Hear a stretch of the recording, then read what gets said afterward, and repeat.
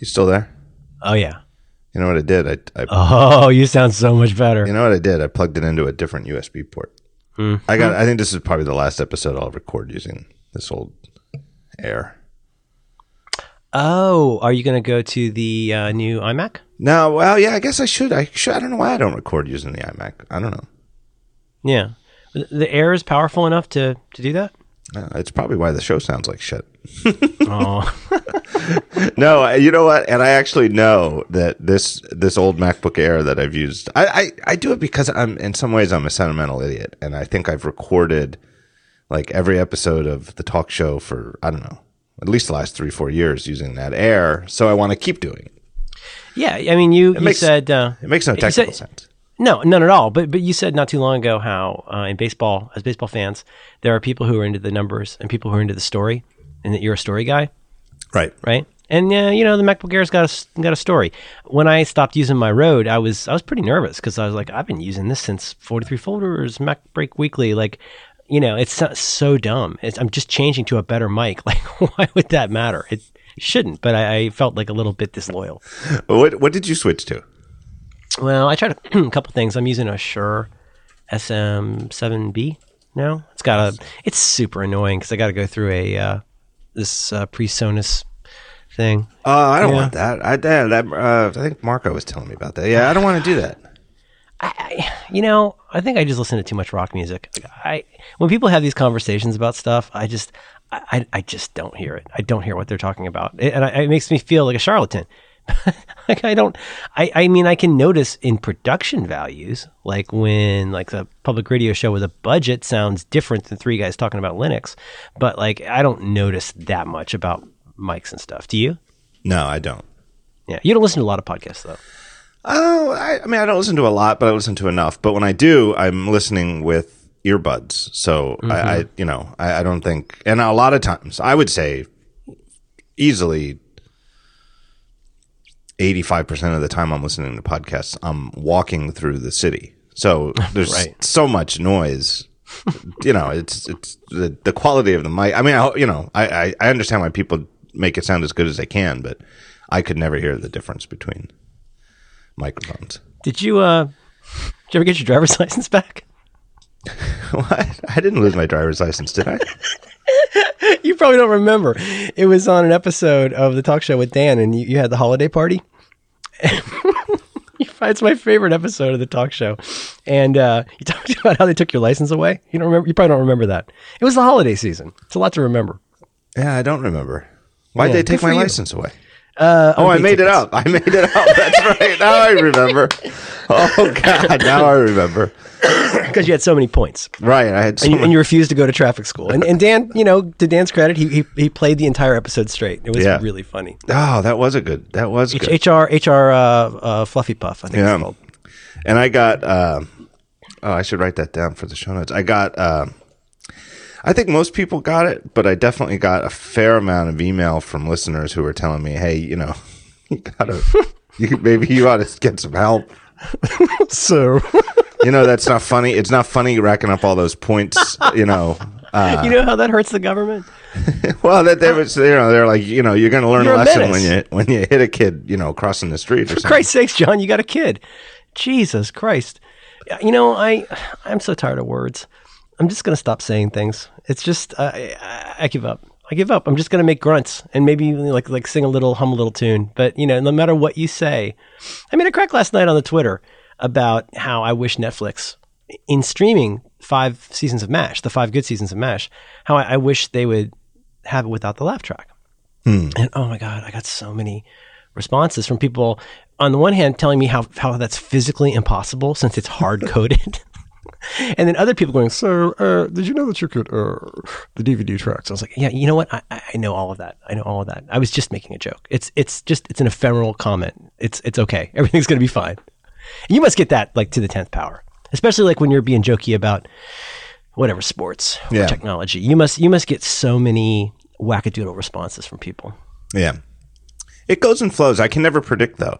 Like I'll post some kind of absurd tweet, and I'll think, oh God, I'm going to get so many people who take this seriously.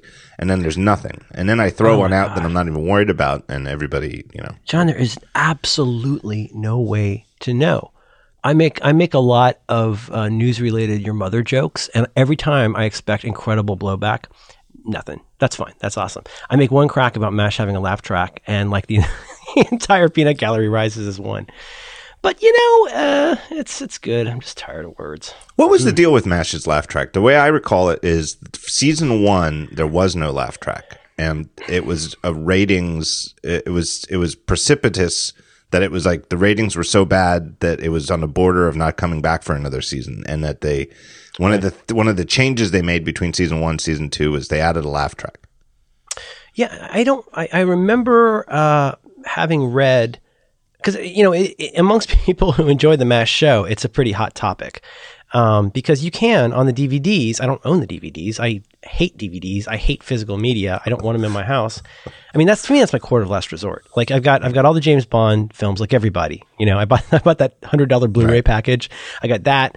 I got The Godfather, and then I think I got a Dora or something like that. But that's about it. And but yeah, they had an alternate track where you could have the audio without the laugh track. I don't remember exactly how it happened, except, think about the time. What is that, 72, 73, something like that, where every like 3-camera sitcom had a live audience. Like you got your All in the Families and stuff. And I think, it probably seemed a little dead to people. And some of the humor was probably a little bit dry. It's just that it suddenly became not very dry when there's a very obvious laugh on it. I really hate laugh tracks. Yeah. They drive me crazy. And you can actually go and, if you know where to go, I know you don't do these things, but you can find copies of it. And it is actually a pretty different experience. You go watch my favorite episode, Abyssinia Henry, the one where Henry leaves. Do you remember that episode? It's the end of season 3. McLean Stevenson. I'm sure it's the one where he dies. He gets shot out of the air, and it's the episode right before Trapper leaves. It was the end of the season, and it's got that amazing scene at the end where Radar walks into the operating room and reads the notice that Henry's dead. Oh, it's incredibly moving. And watching that episode without the laugh track is a real different thing, because it's one of the great episodes of TV, and it's good. Maybe in a way that people at that time wouldn't know it's good. So it feels a little insulting, to have to put all of that on. It's not super loud like on some shows, like 90s shows where the laugh track got so loud, but yeah, but it always felt to me, even as a kid and growing up in an era when all sitcoms had laugh tracks or a live studio audience, and even the ones with live studio audience, that the laughter pretty loud sometimes. Yeah. It always seemed incongruous because it clearly was not shot in front of a live studio audience. It was shot on real, like a soundstage. Yeah. Or like, in the case of MASH, it's like they're shooting it outdoors. There's not people on bleachers there. Right. And the production values were always such. Clearly in hindsight, everybody knew it was a smash hit. Eventually it became a smash hit, after a couple of seasons, and it was, it was always like, I think it was always like number 1 or number 2 was 60 Minutes. It was always like a fight, which was going to be the top rated show of the week. And at a 60 Minutes, man, that was a juggernaut. Remember that? It was just like almost always, it was 60 Minutes or something else for a little while. It was always 60 Minutes. It was always number 1 or number 2. It felt like your civic obligation as an American was Sunday night at 7. Everybody, from 7 to 70 would sit down and watch 60 Minutes. Mm-hmm. Yeah. The other thing that's funny about MASH is, and this is, it sounds nasty. I don't mean it to be, but it's funny. Like 3 of the stars of that show left because they wanted a better deal or they wanted more attention. Wayne Rogers as Trapper, McLean Stevenson, he was done with it. And later on, Larry Linville had decided he was done with the Frank Burns character. And, none of them ever found anything approaching that again. It's such a bummer. Oh, what was the guy who replaced Frank Burns? Winchester, right? Oh, yeah, right. Yeah. He was. And that was tough. It was a tough one because you could tell Winchester was actually a good surgeon. Yeah. Whereas we knew Frank was,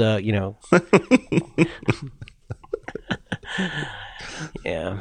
It was a good show. It was good. It is interesting. It's interesting in so many ways. It was a good movie that started it, and then they, didn't have any of the any of the same actors from the movie. They had Gary Berghoff was in the movie. Oh, Radar. Radar, yeah. And the first season is much closer in the kind of anarchic spirit. I think it's much closer to the first to the film. But yeah, it got like anything though. I think they started this great thing. There was a great episode where Hawkeye writes to his dad. There's an episode called Dear Dad. I remember that one. It was really good. It's from like, I don't know, first, second season. But then they did like, remember, then they had like Dear Peg, and then they had Dear Father Mulcahy writes, and eventually Alan Arbus, remember the psychiatrist? He's writing to Sigmund Freud at some point, like an open letter or something. It got really bananas, but it was a good show. I mean, it was really of its time, but by the end, it was so insufferable. Even as a flaming liberal, I can't watch that show. It's such a pantomime of politics. I haven't seen it in a long time. I remember it petering out toward the end, and I remember the last episode was a debacle rough. With the chicken. Oh, and Hawkeye still haunts me. Committed or something, and yeah, because of the chicken. There was no chicken. I don't know. I was always obsessed. That's another like lifelong obsession for me. Like a minor one is final episodes of shows. I'll watch the last episode of a show that I've never even watched just to see how they. I like a last episode. Yeah. And I watched MASH. I watched it. I watched the reruns. It was a staple in our household. Like flipping through the stations, like waiting for dinner to be ready. Everybody could agree we'd watch MASH. And the reruns were like 5:30 or something like that. So it was, and the reruns were on while the show was still wrapping up. I think. And absolutely, yeah. And I think their last episode for a long time was the highest rated, like non-Super Bowl type yeah, definitely was. Show. Yeah. Right. Yeah. It was like a national event and everybody was like, what the hell was that? Kind of went on. Yeah. How does it play now, like watching any of those episodes with Jamie Farr's character? What was his name? Klinger. How could I forget that?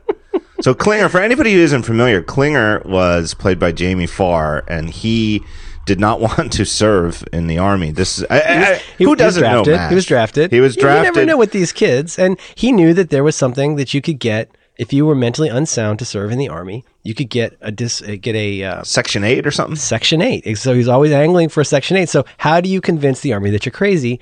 You dress like Carmen Miranda. You wear women's clothes. Right. So he wore women's clothing all the time, and it didn't work. Everybody knew what his shtick was, but he never let up on it. So he still did his job. That's the right. He showed up dressed like a nurse, but then he was a pretty good nurse. That's part of the problem. I think you should undermine the basic tasks that you're doing, or do them in such a bananas way that it's clear that you're crazy. You know what I'm saying? Right. It's okay. I think the earlier seasons are better. It's so funny with TV shows. It always takes them a few episodes or a season to find their legs. And then, things kind of seem to go for a while. I can't imagine doing a TV show. It just seems so exhausting. Oh, totally. Of any kind. Yeah. Whether it's, like a, this very day, like last night was, as we record, yesterday was the day Jon Stewart announced that he was going to, step down from the Daily Show. And then it's like, he said something during the show. Did you watch? I watched, and it was like, no, what'd he say? I think he said he's been doing it for 17 years. And I looked at, I was watching with Amy, and I was like, well, that can't be. And then I was like thinking about it, I was like, holy shit. And and then I'm like, well, of course he's going to step down. He's been doing this show 4 days a week for 17 years. Yeah. And I know, talking to, in particular, Hodgman and Rob Corddry about it, people I know who've been on that show and work with him all say the same thing, which is that, first of all, he's a very nice guy, and he's a good guy, but also that he is one of the he's the hardest working person in the building. So when Hodgman would go on there, he would have like kind of a prepared bit, and then I don't think he was the showrunner, but he was involved in like every rewrite up until he was making everybody in the room better on every episode. Can you imagine doing that for over 15 years? Like what that would take out of you? No. And I think I have trouble ordering groceries, and this guy is doing that every single night. It's unbelievable. I think it's very clear too that he, and to put it in sports ball terms, he was like a good passer in basketball. Like he was not concerned. Obviously he's the host of the show. He's, the one who does the whole first half single-handedly on air, at least. Obviously with the help of writers. But as soon as anybody else is on, whether it's a bit at the desk, like a Hodgman thing or anything else, he is so 100% concentrated on making that other person look as good as they possibly can and make sure that they get as many of the laughs as they possibly can.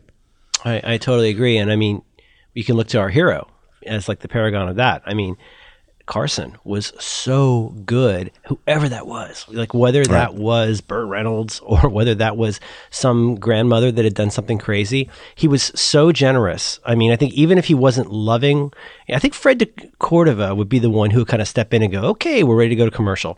Carson would sometimes, give him the hand signal, but he was there and fully committed to whatever was happening and wanted to make that person look good, and it made everybody look good. Yeah, exactly. I was surprised. I have to say, like, just to kibitz about the whole late night shuffling, I was a little surprised when Letterman announced his retirement that Jon Stewart didn't get that, or maybe he didn't want it. If he was thinking about stepping down from this, on a daily basis, maybe that's just it. He didn't want to, he just didn't want to do a daily show anymore. I always thought that Jon Stewart would be an excellent, like Letterman's style show host.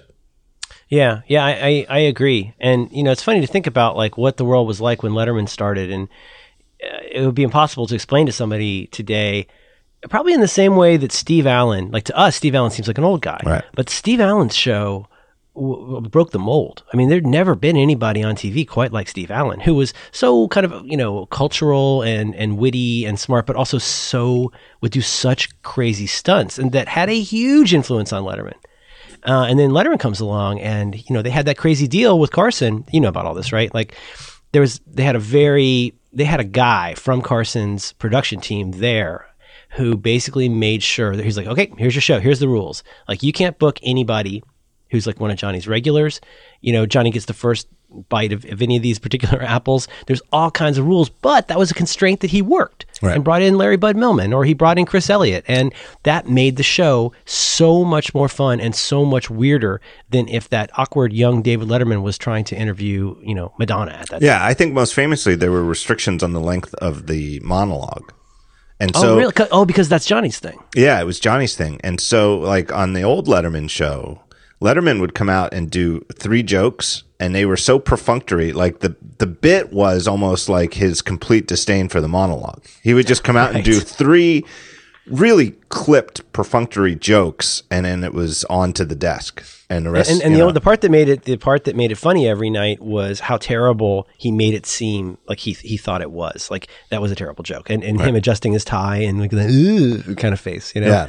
That's what made it funny. Right. So like they took the restrictions from Carson Productions on the monologue, and I think eventually, like, I think once it settled in and it was very clear, I don't think it took long for Carson and his people to realize that Letterman was no threat to Carson. Like there was no way that Letterman was ever going to steal his job. Right. Like he's just not that type of person. And, he was fine. I think, famously he wanted it when the time came and when Johnny retired, but he was never going to backstab him if his ratings had, if like he's never seen anything like completely grateful. Like when he tells the story of, I guess, the first time he was on and got called over to the couch, like he honestly, he still sounds like a kid. Like what a moving moment that was for him to get to do that. Yeah. So I think that eventually, I don't think it took long where if he had wanted to do longer monologues, I don't really think that the phone was going to ring and the Carson people were going to say, hey, you're only supposed to do 2 minutes of monologue and you did 2:30 last night. But I think that they just embraced that anti-monologue, that just became part of the signature of the show. Well, yeah. And I mean, not to beat it to death, but I think about the stuff that I remember when I would hear somebody was going to be on, I would get so excited. And certainly there's famous scenes where like Drew Barrymore acted all crazy, or Crispin Glover was all, nuts that one time and tried to look like he was going to kick him. Those are famous, but what do you really remember from the first 3 years? I mean, you remember people like Harvey Pekar. You remember people like Charles Grodin. Right. You remember people being on there or like Jeff, Jeff Altman. I love Jeff Altman. Like he would be so Yeah. 20-pound butt steak, you know. And that's what made the show. And then like the prancing fluids and all that stuff that was the product of that privation, like is what made the show good. It would not have lasted as long if it had been just another show. Harvey P. Carr. I haven't thought about him in maybe 20 years. It was so Charles Grodin. It was a bit. Like Yeah. whenever Charles Grodin was on Carson or Letterman, you got that it was kind of a bit. But Harvey P. Carr genuinely seemed to hate Dave and hate the idea of being on the show at all. Right. And was just a miserable person. Quite frankly, was not very attractive either. So it wasn't really like, you know, people like looking at him. Right. And so I think any normal talk show would be like, I don't know who booked him, but they're fired and make sure we never have him back again. Whereas the Letterman people are like, let's have this guy back on every couple months. Oh, absolutely. And that was true for, I mean, I think Jeff Altman is, you know, one of his great repeat guests. I mean, he loved having Jeff Altman on, partly because I think, I have to tell you, if you don't already know about this, I'm cribbing some of this from a podcast. Have you heard the podcast, the Carson podcast? No. Oh, you should know about this. There's a show this guy in LA does, this comedian in LA. I think it's called the Carson Podcast. And the whole podcast is him interviewing people who have some kind of an interesting relationship with the Carson show. No shit. So yeah, it was great. So people like Jeff Altman, people like, Bob Einstein, Super Dave, like just all kinds of people. And then like George Carlin's daughter was on, but it's a great insight into what you and I know, which is like what an inscrutable person he was. Everybody says the same thing. It was great. It was the greatest honor you ever had, but there's like 2 or 3 people who ever felt like they legitimately knew Johnny Carson. Yeah. Did you read the biography? That is. No, I saw that. We talked about that. I think one time we talked about that PBS show. Oh, that was great. The PBS Masters episode. That was terrific. Yeah. That was the best thing. And they didn't really try to get to the person, I mean, they acknowledged it and they talked to so many people. It was such a great thing, the PBS Master thing. But it was kind of like, almost like Citizen Kane, where everybody like knew, had the same regard for this person, but never really felt like they knew what made him tick, So anyway, you might want to check out that podcast. It's pretty good. The book, I forget his lawyer's name. Henry something. Okay. Let me look it up here. Carson biography. Carson bio. Henry. Let's see. Sounds like he'd wrap the show. He Henry Bushkin. Oh, okay, there we go. And it sounds like he would never talk before the show. There would be just a little bit, right? It was just nobody. He would not talk to the guests. I mean, he would get in the car and drive away, and that was it. Yeah. The Henry Bushkin book is uncomfortable to me because clearly it's a betrayal of trust. Like, there's no way he should be telling these stories. I mean, it's unauthorized. Oh yeah, definitely. That sucks. I mean, how could it be authorized? I mean, Carson's dead, but I mean, I don't think his family would have wanted it. And I think if you had asked Johnny while he was alive, would you like Henry Bushkin to, write a book about? Oh, certainly not. Right. But on the other hand, he did write it, so I read it. But I kind of felt I felt a little icky the whole time.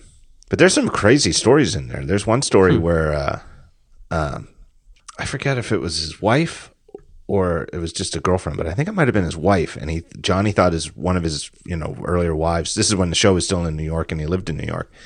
He figured out his wife was running around on him and he wanted to break into the apartment. It was her apartment, but he was paying for it. So he said, so it's got to be, I'm paying for it. So it's legal. We're breaking in. And he got Henry Bush, took his lawyer with him and like 2 guys who could only really be described as toughs. Thugs. Yeah. And and Henry Bushkin says in the book that the one guy even had a gun tucked in his belt. And they go over there and like break into the place and find evidence that she was running around on him. And oh God. But it's like stories that you don't expect your lawyer to write a book about that. That's why you take your lawyer. Wait, it's his lawyer that wrote the book? Yeah, it's his lawyer. Oh my God. Oh. That's not cricket, man. No. It's a good read. It's a good quick read, but it's I'm requesting it from the library right now. Yeah, this is a guy, who needed some money, I think. So yeah, sure. But he was, but I guess the thing that made me think about it is that he was more than just his lawyer, though. He became as close a friend as anybody could to him. They played tennis together. They were both tennis nuts. And they used to travel I remember that Johnny did this because I remember I used to watch tennis on TV sometimes, but Johnny would always, like for years, had an annual trip where he would go to Wimbledon. And Henry Bushkin and his wife went with him. It was, like Johnny and his wife and Henry Bushkin and his wife. every year for like 15 years. They went to England for like 2 or 3 weeks. So, I mean, they were definitely close. But even then, even being that close that you vacationed with Johnny Carson for a couple of weeks every year, it's like he still clearly didn't really know him that well. And yeah, totally. I think Pat McCormick, the comic Pat McCormick, who I think had worked on the show and was on a lot, also was another one. But even in interviews, I think Pat McCormick, I think, was on that podcast. But it's a lot like when you hear people talk about Sinatra, you know, where they're all talking about Mr. Sinatra and like this deference, like he'll come back from the grave and get you whacked. Like there's still a lot of deference to Johnny and a desire to keep his legacy, you know, clean to the extent possible. Yeah, I almost feel, I mean, you know, not having ever seen the guy in person, but my impression is maybe that like he just was like a one in a billion freak, where the real Johnny Carson was the one who was on for 60 minutes in front of a camera sitting at a desk. Like that really was him. And that it was the other 23 hours of his life where it was just nothing.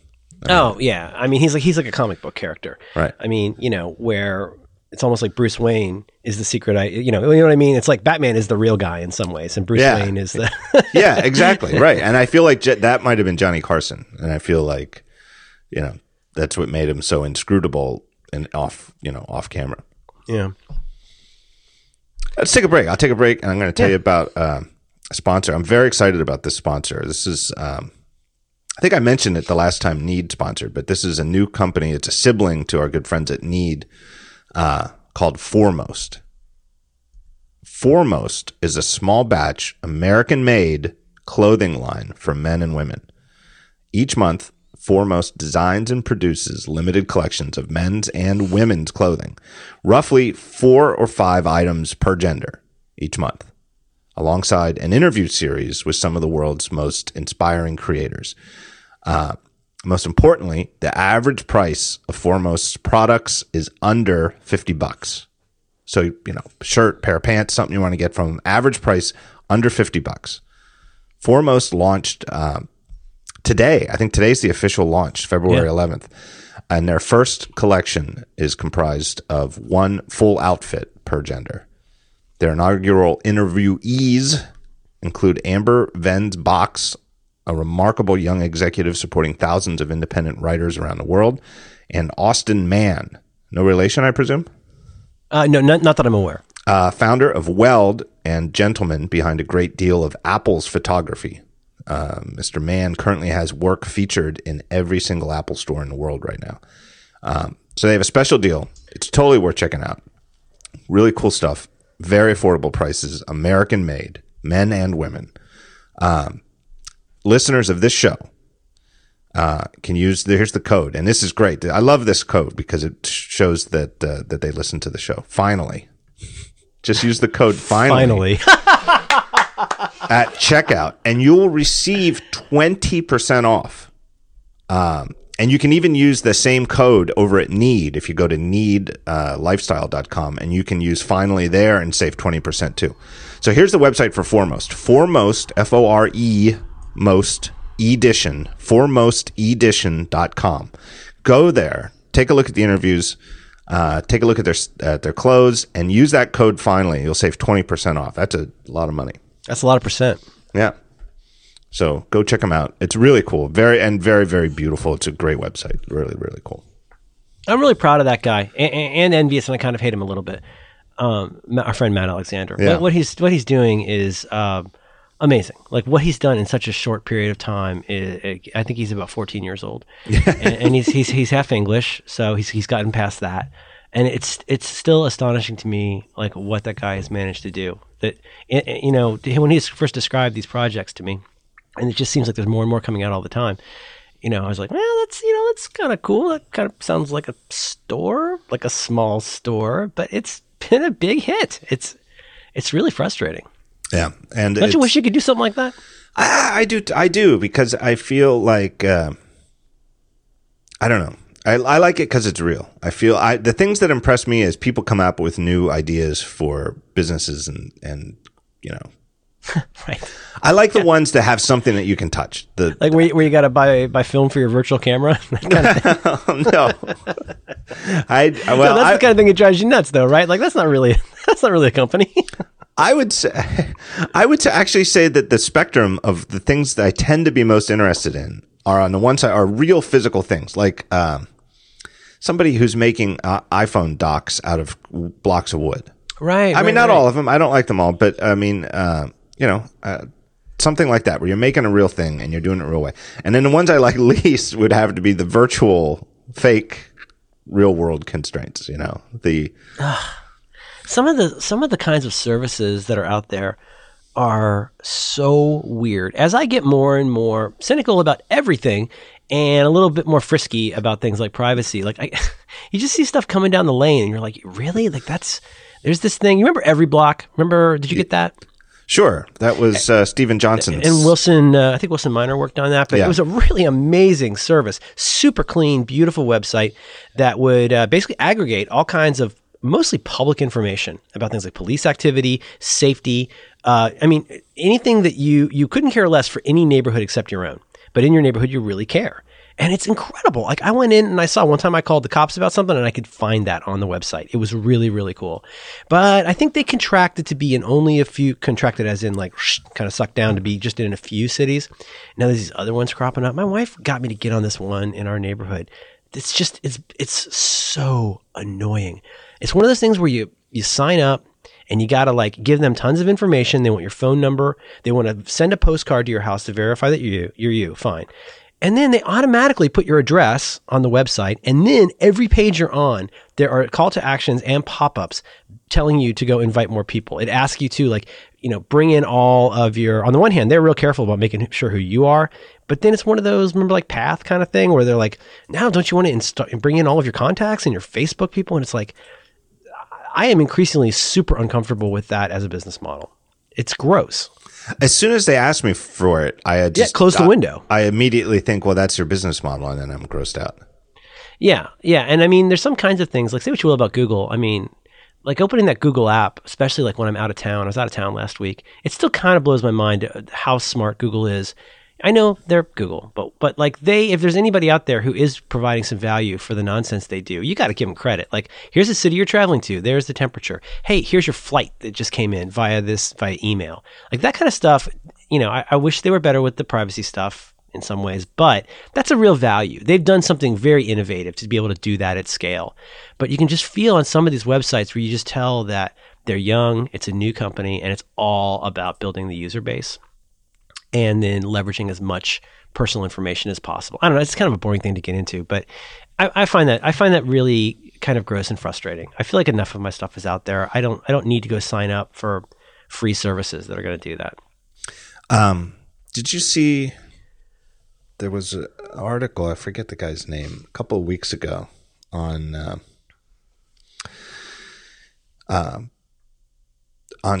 Google, the trade-off between if you give Google everything they want to know about you and buy into their stuff, you get a tremendous experience out of it. If you've got an Android phone and you use the whole ecosystem and the apps, right, that kind of thing. Right. And like you said, and it definitely works. I mean, I don't buy into their ecosystem. It's certainly come a long way. Right. But it's cool stuff. If you're using Gmail and you then you get your flight stuff into your Gmail, and then they already know you have a flight because they've already parsed the email from your airline that says you're doing it. And then your Today View already has, like you said, has the weather for San Francisco because that's where I'm flying. Right. Or I just got a pop-up yesterday. It's this shirt that you ordered for a shirt I ordered for my kid. They're it just shipped. Here's the FedEx number. That's actually pretty useful. Yeah, that's pretty awesome. So, I mean, but it's like you said, though, I'm, a little wary of it, but at least with Google, the exchange is very clear. It's okay. You're going to give up some of your privacy and they're going to send you targeted ads. And that makes me a little uncomfortable. But in exchange, there's a very clear value proposition, though. It's, we know, we're going to give you stuff that you need to know, like your weather and right. Reminders of things that you didn't even ask to be reminded of, but that you need to.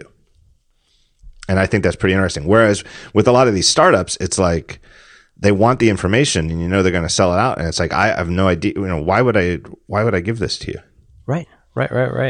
Yeah, absolutely. And yeah, anyway, it's probably kind of a thistle to get into, but then you look at something like Uber, where did you see the thing where their lost and found database was like an unprotected spreadsheet on the internet with people's names and phone numbers in it? No, I did not. It's like, wow, that's pretty rough. So the sharing economy thing is super interesting to me because I'm kind of surprised, really, especially in San Francisco. I am very surprised this stuff has gotten as far as it has. You asked me 10 years ago. I mean, I live in a neighborhood where it's very difficult to get a cab anytime. And I've cursed the cab companies forever because they don't give a fig. They don't need to. They can just drive, up and down Polk Street and make all the money in the world. Drive to the airport. There's, you know what I mean? That's how it works in a city. But I never would have guessed that they would get away with that here. You know what I mean? It's such a strong kind of union town in some ways. It's such a strong town for like people who are protected, interests, like with the medallions and stuff. I'm kind of amazed that stuff has gotten as far as it has. I am too. I didn't know. I didn't realize that. I don't know if you saw my tweet. I don't know, a week or two ago. There was an article like Lyft just started here in Philly, and the article about Lyft was about how the whole thing, like all the Ubers in Philly are illegal. They're not supposed to be operating in Philly. Well, it's like news to me. I've been using Uber in Philly for like 2 years. I had no idea. Isn't that kind of mind blowing? It just seems like one low level government functionary could walk into that office and just shut off the lights. But black cars are obviously legal, but not based on, not through the Uber interface. But they're regulated. I mean, I guess I don't know what it is, but there's something like, and we have UberX now too. So we have the amateur cab driver version. You meet some very interesting people with UberX. And the whole thing was about how Lyft's got the pink mustaches on the cars, which makes them so easy to identify. So because they're illegal, but it's not enforced by the police. It's enforced by the parking authority. The long arm of the parking authority. Right. But I've heard stories, I don't know if these are true, but I've heard anecdotes where people are like, okay, fist bump, get in. Now put your bag in the trunk. We're friends. We've known each other since college. Like we're, because the Lyft experience is still a little on the bubble. Yeah, I'm not comfortable with it, really. Yeah. I'm not either. But, out here, there's an article in the paper a week or two ago about how, I find this totally plausible. Uber drivers are making something like on average $10 an hour more than taxi drivers. There's been a utter diaspora of people leaving these taxi companies to go work for Uber because there's just more dough in it. Yeah, I've done that. And when I first started using Uber, it was in San Francisco because it was early days when Uber was new, and I don't know maybe that was the only place where they were operating at first. But I remember thinking, well, this sounds weird, right? This sounds weird, but I'll try it. And I remember the first couple of times I got in an Uber, I would ask the driver, I was like, so how do you like this? Do you like this? And never was the answer anything other than I love it. This is great. Oh, absolutely. And whereas if I get a cab ride, I've said this story elsewhere, but last month I got a cab ride home from a gig, and the entire time the guy had his right arm on the seat, turning around, facing me the entire trip, screaming. He's like an anti-Uber activist. Like the entire ride, like I'm 3 sheets to the wind and just trying to put my headphones on and nod. And he really wants to talk about Uber, and it's the battle lines have been drawn. Yeah. I tried using that app, but Curb, do you have that there? No, I don't think we do. There's an app, at least in San Francisco, that is the go-to app for ordering a cab in an Uber-like way. I've tried it 3 times, and waiting 10 minutes, I've never even gotten a response that a cab would even be available. Just because I live out in kind of a crazy part of town. So, I mean, it's I don't love using it either, and they kind of seem like dicks. I mean, no offense to Uber, but there's some pretty crazy decisions going on. Here, I'll send you a link. Here's what we've got. Okay. This is our new thing: is 215 get a cab. Okay. And it's clearly like the various cab companies have colluded to get. I mean, not colluded in an illegal way, but it's not just one. Yeah, It's in response to Uber. There's no doubt about it. It is in response to Uber, and they've got it plastered all over all of their. I'll bet. All of their vehicles. 215. Remember that time? So I feel like the thing that's funny to me though is they want you to get the app, right? Yep. Get the app. And Have the app before it occurs to you that you need a cab, because you're drunk in an alley somewhere. Like, what are you going to do? Download an app? Like, you need to have it on your phone already, probably. And it's a new thing, but they've come up with the name is a phone number. Like, it's still the 80s, and you've got to go over. Does anybody have a quarter? Give me a quarter. I got to call to get a cab. Right, you can just imagine the meeting where, like, all right, we'll do the app, but it's got to be the phone number. Right, and so their website is 215getacab.com.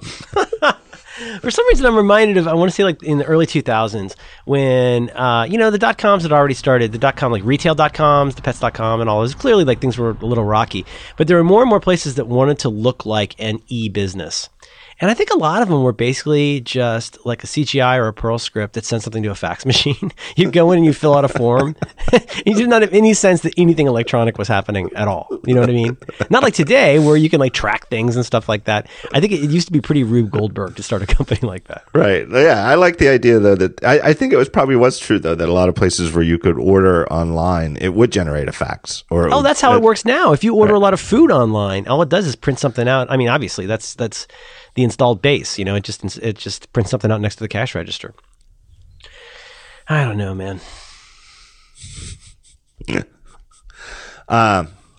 we talk about vaccines? Oh, come on.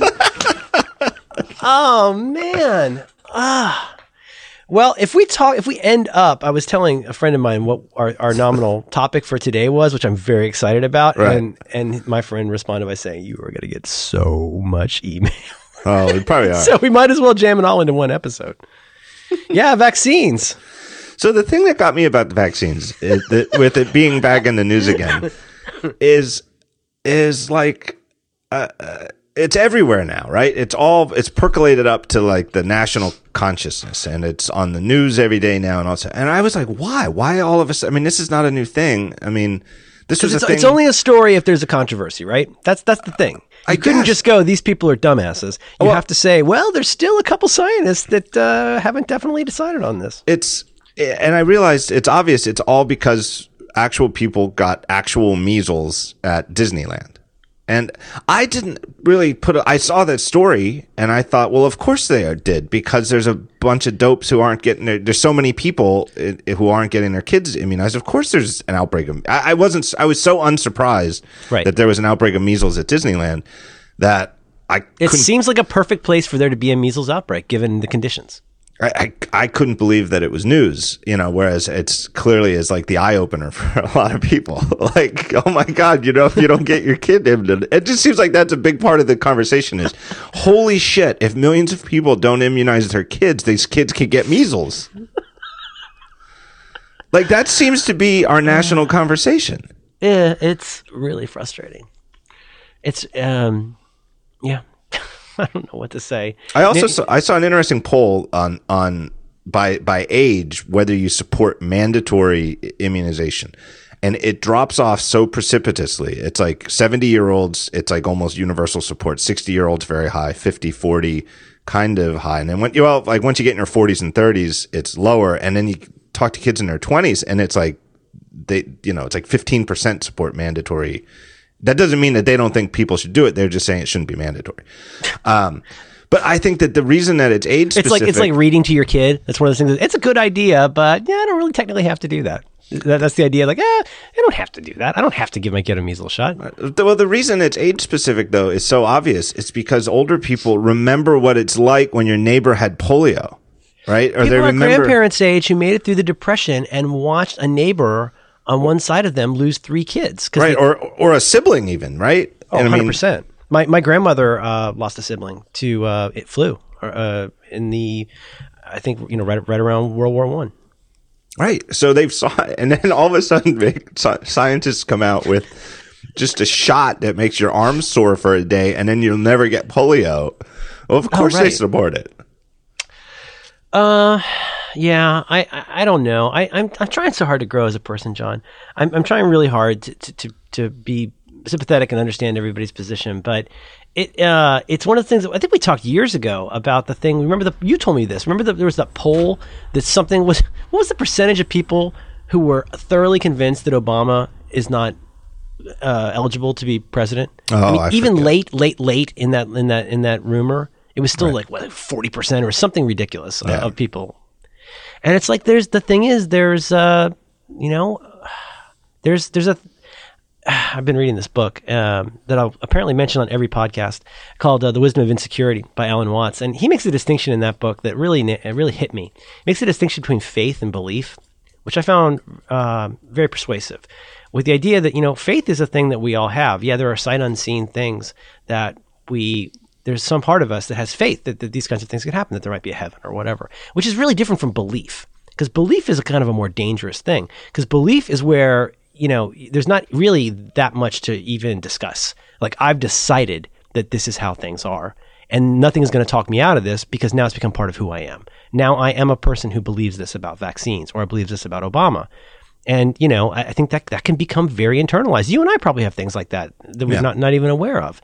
But, that's the dangerous part. And there's what we dumb liberals don't understand is there's no way, there are never going to be enough infographics, Venn diagrams, or horrifying maps to convince people of anything different. I mean, Jesus Christ, we had George W. Bush in the White House for 8 years. People will believe anything. Well, one of the things that's interesting about I think the whole immunization thing is very sad. And for anybody who's listening, I do have enough listeners. I'm sure that there's got to be some of you who should stick to computers. Yeah, stick to computers, who have children who've chosen not to immunize. I think one of the things that's I want to be a big person. I don't want to be insulting, but I think one of the things that's fascinating about it is that it has no traditional political divide. It's not a liberal thing or a Republican thing or a conservative thing or a rural thing. It's like all over the map. It's like when they poll, I saw one poll that was like exactly 50-50 where like they talked to, I don't know, however, poll sample size number of parents who chose not to immunize their children, and who did you vote for in the last election? And it was like 50-50 split. Really? Like, yeah. Had no. And do you think the reasons why they differ are different? Would they agree on the reason why they decided not to do that? I don't know, but I remember one of the big reasons that it really caught on was I remember reading the article. It was Robert F. Kennedy Jr. wrote like a feature magazine length article. I don't know if it was for The Atlantic or one of those magazines like that. Back when there was that one ingredient in the that they thought had something to do. We worried about that. I'll be honest with you. Yeah. Well, Jonas was around that age. I mean, it was at the height of it. It was, I think when Jonas was, he just turned 11. So I think when Jonas was getting that's like his first year immunizations was, I think it was before that one paper in Britain had been debunked. Oh, the Lancet article. Right. I think it was before it was debunked. So it was definitely, it was a thing. I don't know. We were a little, I didn't really put credence into it, but I just remember it being a thing. We talked about it. Mm-hmm. We ask a lot of questions for sure. Right. And they were very sober about it and actually, like oddly patient, like you have to be with a new parent. Because, we pretty much knew we were just going to have the one kid. It's like we don't get a lot of shots at this, so to speak. Yeah. And it was important to us to know that kind of stuff. I don't feel dumb for asking those questions because the doctor was very straightforward about it. It's the same thing that a lot of sensible people understand, which is like there's risks to everything in life. But what we can tell you is the risks associated with vaccination are nothing compared with the very demonstrable risks of not vaccinating. Yeah, as an individual, I think in terms of risk analysis or cost benefit, it's not even a comparison. Right, and then I especially when it comes to your kid, I think it's almost human instinct, at least in our modern world, where we're very, as parents, we're very selfish about our children. That we'll do anything for our kids, and if you could prove that your kid might be better off without, as an individual, would be better off without immunizations versus the whole civic responsibility, the herd advantage of getting everybody immunized. I can see it. And I think that's the basic thinking that's going on behind the people who chose not to immunize their children, that they value, that they believe some kind of bad thing can happen from the immunizations. Right. And regardless of what it means but that's a sticky idea. That's a very durable idea. Whether or not it's true or accurate, I can certainly understand why it's something that I mean, I don't agree with it, but I get why that's something that people feel is a big risk. Right. But think about this. I mean, this is something where I think we all have, I feel like I have a lot in common with other people, which is, I have grown so, not even skeptical, so cynical about all the turns out announcements about what's dangerous. And there's been numerous, articles over the years talking about the crazy history of stuff like the food pyramid, right? The USDA's food pyramid, not USDA. Is that what it is? What's the one that puts out the food pyramid like in the 70s? With like, make sure you have tons and tons of bread. And you know what I mean? And I think but it was the USDA. But it was apparently very much formed by these different industries, not to be like a nut or something, but your body was never meant to handle this much corn. My God, no one's supposed to jam this much corn into their hole. It's nuts. And then what happens? Then we go, oh, well, fat's the enemy. Okay, so quit eating eggs. All right. So now fat's the enemy, so let's have SnackWells. So everyone sits around and eats fat-free brownies with 3 cups of sugar in it. Oh, wait a minute. No, it turns out sugar is actually the enemy and so forth. Look no further back than in the last decade. Look at fucking water bottles. do you follow this at all? No. Like what used to be, you're like, oh, you're killing the environment with all these cups. So for God's sakes, go out and buy a Nalgene bottle. And you had to have a Nalgene bottle. Where's your Nalgene bottle?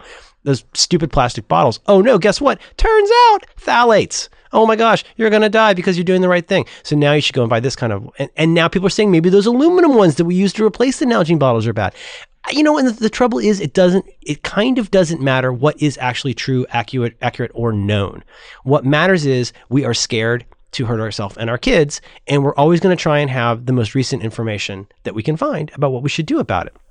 I mean, You're not even supposed to put plastic in the microwave anymore. Like, what do you put in the microwave? Throw the goddamn thing out if you can't put plastic in it. It's useless. Who does it? I'm not going to make a bowl to warm something up. I'm not a fucking monster.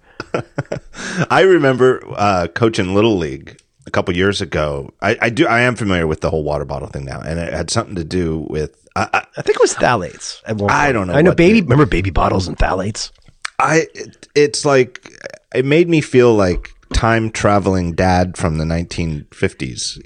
Like I'm just trying to make sure none of these kids get hit in the mouth with a baseball, right? Number one, I don't want anybody getting hit in the head with a baseball. It's a constant fear. You've got 12 kids, and at some point, at least 2 of the 12 invariably are not paying attention to the game, and therefore are at risk of getting hit in the head with a baseball, which is bad. So it's, every game. We can all agree on that. Every game is 2 hours of nonstop. 95% of my attention is don't let any of these kids get hit by a baseball. And then 5% of my attention is let's, try to score some runs and get some outs and maybe win the game. And in the meantime, there's this whole thing with all the other, I mean, not just moms either. It's moms and dads, and they're all talking about like, oh, you got to get rid of that bottle. That bottle, you can't drink out of that. Well, everybody's an expert. And I'm just like, just give the kids some goddamn water. I don't know. When I was a kid, we'd finish each game with like 50 of those little, conical like little paper juice cups. Boxes or sure, the paper, like the water cups, yeah, the conical paper cups. You just leave them on the field. Let the Indian clean them up. Exactly. You didn't even have to clean them up. Yeah, totally. And I mean, it is funny given like how you and I already come from kind of a pampered generation in so many ways.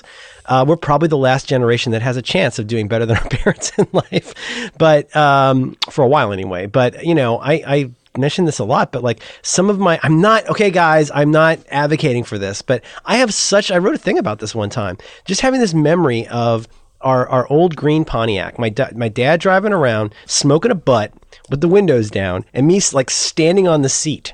Like, or you could just stick your head out the window. You would just do all this crazy stuff. Seatbelts, you've got to be kidding me. Do we even have seatbelts? And now today, my daughter doesn't do anything without a helmet. I mean, that's on me. Like, I want to protect her head. But it is pretty wild how many people manage to survive that. Now, at the same time, I was trying to explain to the best of my amateur ability what the world population is and how it works. I was saying to my kid, like, okay, I think there's like coming up on 7 billion people, something like that. I was like, can you guess why that keeps going up? And my hints were, well, one of them is when mommies and daddies get together, what happens? And she goes, well, they have babies. And I'm like, yeah. And when those babies grow up and they become mommies and daddies, what happens? and they have like 3 kids. And she's like, oh, I have 7 more kids. And I was like, but the other thing is like, then to our credit, I think people die of less completely preventable random shit than when I was a kid. I've got to stipulate, thank God for seatbelts. They've made the road safer. The cars are safer. It's all safer. Everybody knew somebody that had died in a car accident when I was a kid. It was just a thing. It was cancer and car accidents killed, and lung disease, like killed everybody when I was a kid. And they're all at least partially preventable. Right. A huge swath of car accidents are preventable. Well, in addition to seatbelts, there's the whole, have you seen the footage? You had to. The difference in the crumple zones of like an old car and a new car. It's almost farcical. Right. Yeah. Oh man, those driver's ed movies. I still think about them. I've never unbuckled a dead man. My mom took our Pontiac I don't even think she took it to the dealership. She took it to a mechanic and said, look, we bought this $8,000 car and it beeps when we sit in it if we don't put on the seatbelts. Can you turn that off? And he said, yes, I will turn that off for you. All right. Or you just leave it like fastened all the time. My sister and I were not allowed to use the seatbelts because we would mess them up. Like, as you know what I mean? Like they wouldn't retract right anymore, or that, you get them twisted around. It used to be pretty basic, the way that it would retract. You could like get it off the runner, like off the spool, and it wouldn't go back in right. All right. So at some point, one of us had gotten one of the ones in the back seat twisted in the actual belt was twisted in the, what would you call it? That little buckle? Cartridge kind of thing. The cartridge that would slide to make it adjustable. I know exactly what you mean. They were really primitive. They didn't snap into place very well, and it was very easy when feeding it back. It would be like a roller blind getting slightly off track at the beginning and then being way off track by the time you got to the end. It's a lot. The only thing that's similar to it anymore are airplane seatbelts. But it was a lot, the buckling connection was a lot more primitive. Yeah. But the way that you could slide it on the belt, well, we'd gotten it twisted up, and it took my mom a long time to unfix it. And so from then on, we weren't allowed to use seatbelts. Just let them go. It took her 15 minutes to get them untangled. So then that was it. No more seatbelts. What do you think is going to happen with the vaccine stuff? Do you think it'll take a generation? Or does it take event generation, or does it take a measles 9/11? Like, what do you think will change and how in the next however many N years? I've been thinking about. I don't think there's any way to go back on it. And it part of it is what we were saying a couple of minutes ago, where you could come at them like they've done studies that you go at them with the most factual statistical approach of this relative safety of immunizations, and the fact that the how horrible it is. Measles can make you blind, kill people. I think they said, I think there's 46 people a day die from measles around the world. Something like that around the world. And you give them these facts, and the people who don't want to vaccinate their kids get the facts, and they come out of it more convinced. I heard this. I did hear that. But facts are slippery things. And I mean, if somebody that you didn't trust, let's be honest, if somebody you didn't trust that you considered to be a mouthpiece for an organization, some kind of like the Laramie Cigarettes guys on The Simpsons, if somebody came to you with some information and you knew that they were compromised, even if they gave you what they presented as facts, you wouldn't listen to them. Or you probably wouldn't go look at the primary research, right? I'm the same way. I know what I believe. I know what I think is BS. It's just that it's right back to that. I think we've talked about this every time. That Lakoff book, Don't Think of an Elephant. If you have a certain mental model for how reality works and what relationships are and how you determine what's real, and that overrides or supersedes new information, like by an order of magnitude.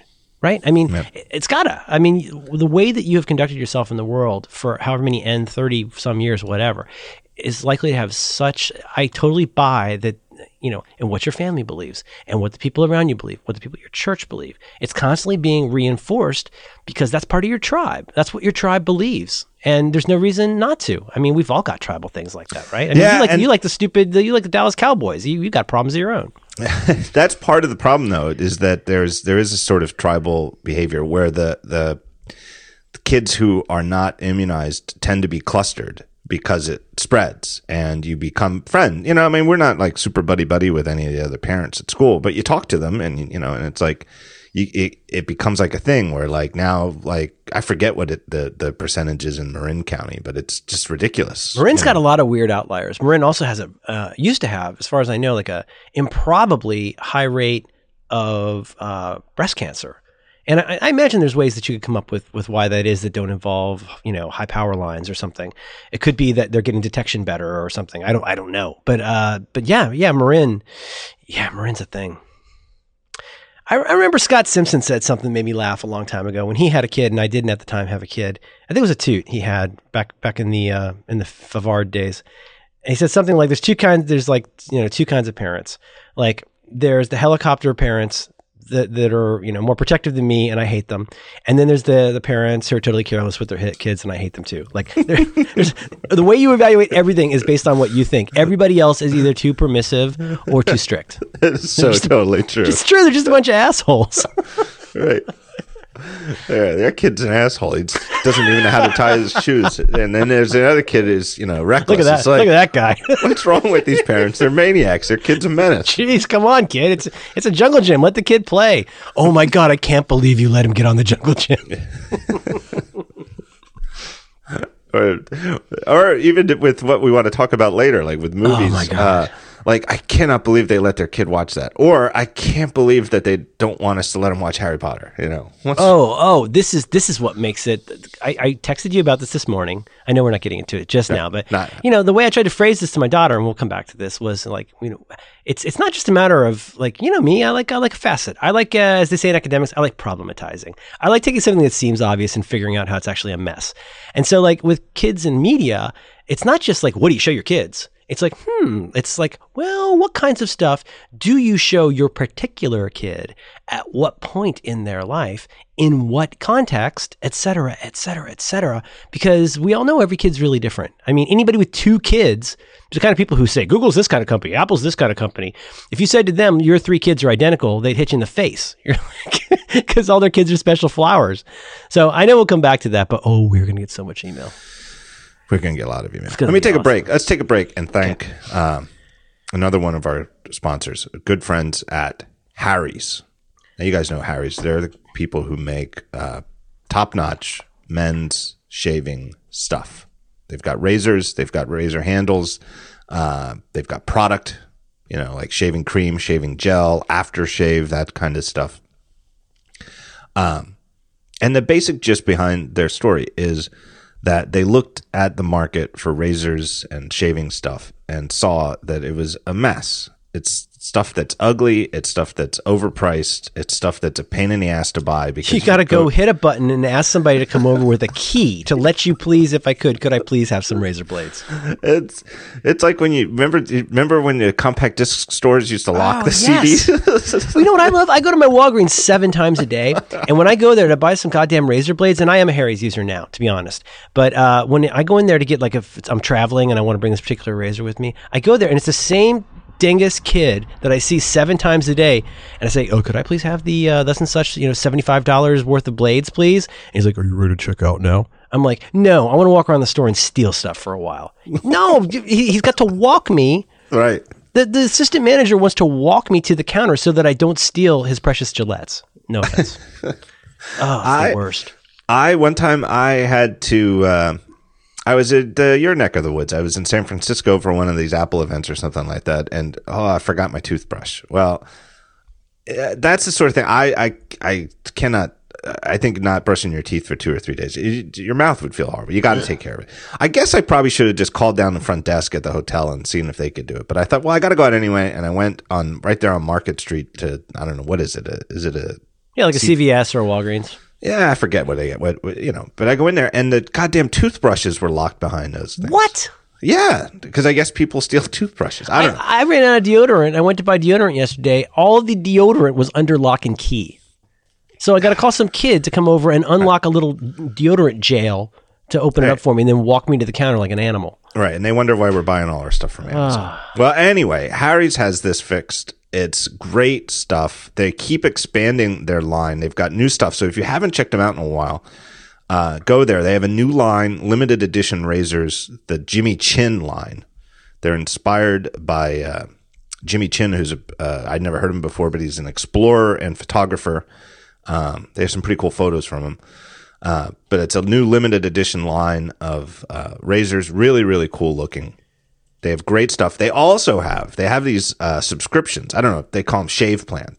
You go there and you tell them how often you shave. Do you shave every day? Do you shave once a week? Tell them how often you shave. And then you get a plan that will just have new stuff show up on a regular basis right when you need it. And you can cancel anytime. You want to grow a beard, you want to stop shaving, you want to switch to another brand. You can just cancel at any time. It's like Tonks for razors, really.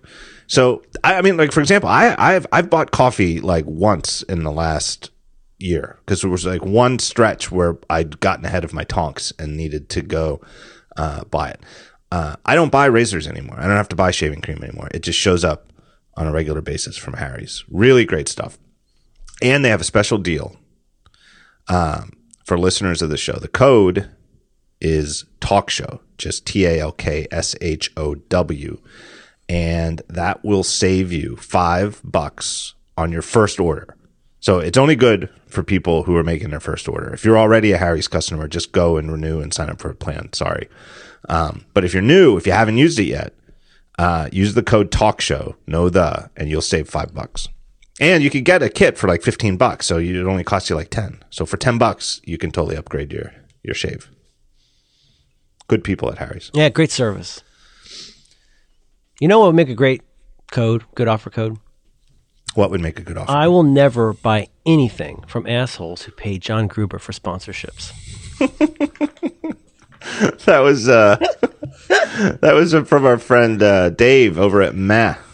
He was looking through his referrers over at mad.com. They sponsored a whole slew of weeks. I love their sponsorships. Oh my God. That was the best sponsors ever. It still blows me away what they did with the Daring Fireball. What's like the 40? Didn't they do like a 404 page or something? They did like 3 straight weeks, and the one was a typo, and they wanted a typo in the URL, so it went to a 404 page. And so they got one referral. It looks like a Google Analytics screenshot they posted. Right. They had one that was just the title of the link was an ellipse.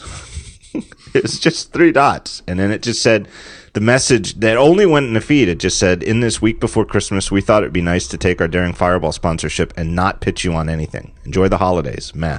And they didn't have a link. They signed it meh, but they didn't link to their website. There was no URL. It just went nowhere. And then the week before was the one where they had the ASCII art of a guy flipping a table. Right. That said Amazon. I remember upside down, like with those crazy Unicode characters that were Happy Holidays. Right. Which only made sense, which was cool because it only made sense if you knew the backstory. Yeah, their relationship. Yeah, that they had started Woot. It's the same guys who did Woot, and they sold to Amazon. And did you ever read that story? Like Paul Kafauskas linked. Oh yeah, I think I did. It sounds like it was not ideal. Yeah, it was like Amazon bought them, and they didn't do well. They weren't happy. It didn't seem like Amazon cared, and the founder had like a breakfast with Jeff Bezos. Yeah, Bezos, whatever. And Bezos is going on and on about whatever, and he's like, "Well, look, can I ask you a question?" He was like, "Why did you buy Woot?" And it was like he just like stared at his like breakfast, and there was like this one weird thing on his breakfast platter. Oh, right. Like some weird vegetable. He was like, "Your thing was like this piece of weird lettuce. I didn't understand it, so I wanted to buy it. Oh my God! I didn't get it, so I just wanted to buy it." What a psycho. Yeah, he seems like a real nut job. He does. He seems, and like the whole story of the Amazon, the Fire Phone, it just sounds nuts. Yeah, that was some great reporting. I forget if I talked about this on the show or if I just linked it up on Daring Fireball, but Austin Carr wrote that for Fast Company. And really, really top notch. Like if you want to bemoan the lack of actual reporting that goes on today, man, That's a great counterexample because he really did the legwork. He clearly got people who worked on that phone to talk. And Bezos, it sounds like basically Bezos, like it was his passion project. He dove in with both feet, and I don't say micromanaged, but he would not go off his decisions at any point, right? Like he was very decisive about exactly how this thing was going to work and wasn't listening to anybody. Yeah, it's like, I think long story short, well, how did the Fire Phone come to be? I would say long story short, based on Austin Carr's reporting, it was something to the effect of, we should do a phone if we do a phone, it should either be really cheap, or it has to, if it's not really cheap, then it has to compete with the iPhone. Oh, and the 3D. It's got to do 3D, right? Doesn't that become like a thing? That was the thing. Like, so then the next step, Bezos was like, well, I want to compete with the iPhone.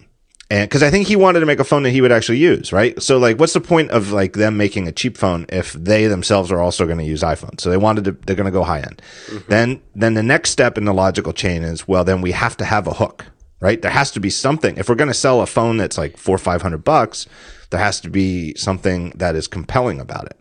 And Bezos latched on to this 3D thing. You know, everybody knows the basic, you know, that there's 3D interface that using accelerometers and the 4 cameras on the front, you know, that it without any special glasses, it makes like a fake 3D effect on the flat surface of the phone. Right. And there was like no budging him off that's like our Siri. That's our hook that we can advertise. Everybody's going to go nuts for it. And there was apparently a lot of internal skepticism that this would have any actual appeal. Like, well, what's the point? It's a neat, a lot of the people seem to think, well, it is a neat trick, but what is the point? Right. And then the phone shipped and everybody said, well, it's a neat trick, but what's the point? But he stuck with it. Right. Well, he printed up a lot of cardboard boxes that said, buy a Fire Phone. That was so weird. The first time I got an Amazon box with that on the tape, I was like, what?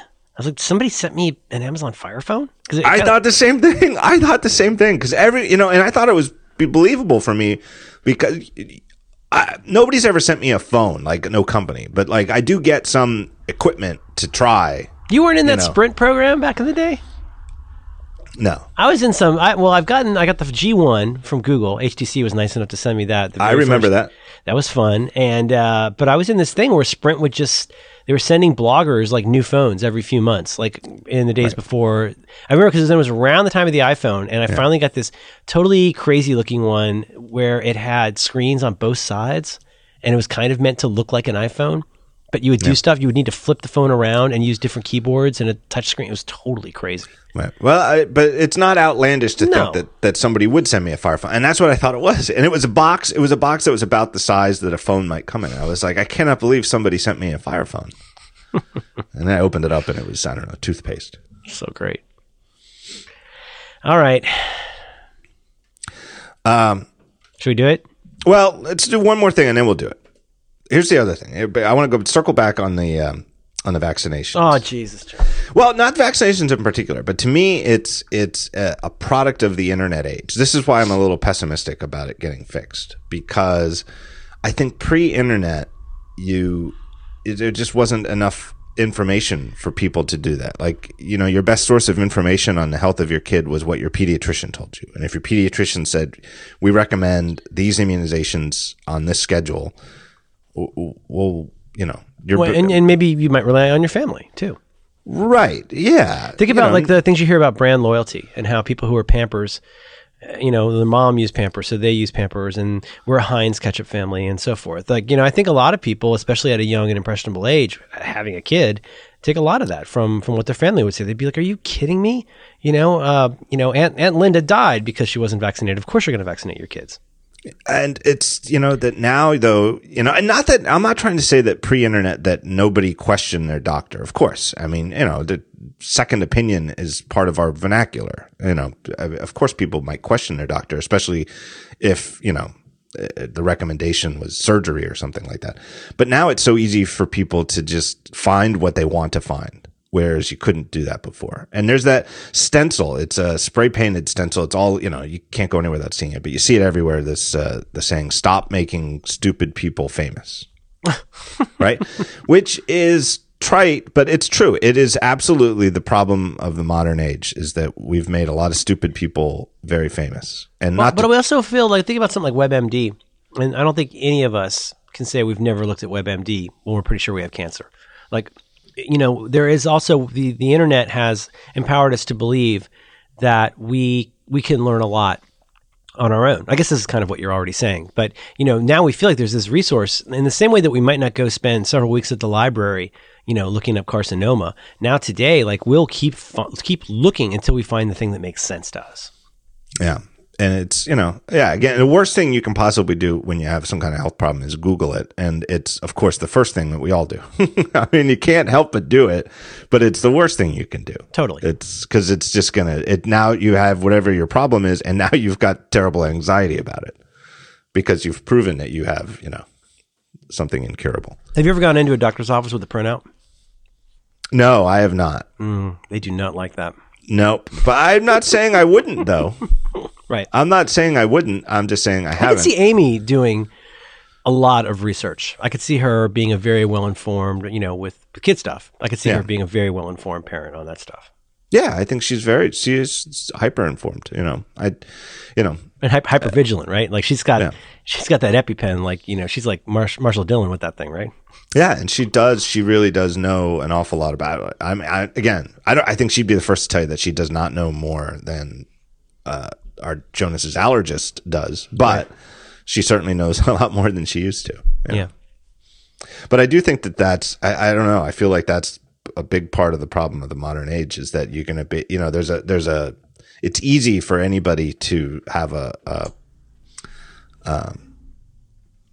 soapbox and get, more than just the people who can, in the old days, if you're a lunatic, only the people within earshot could hear you. Now anybody can listen. Yeah, and it's funny. There's all these little, setting aside the dark web or the dark net or whatever, there's this one funny sort of source of information that's been around for a long time, but still remains largely hidden from plain sight, which is forums or fora, I guess. Yeah. There are so many places where if you Google for certain kinds of information, all kinds of certain kinds of information, you are very likely to, somebody suggested, for example, yesterday I was talking, I'm back to work, talking about how I'm trying not to drink too much coffee.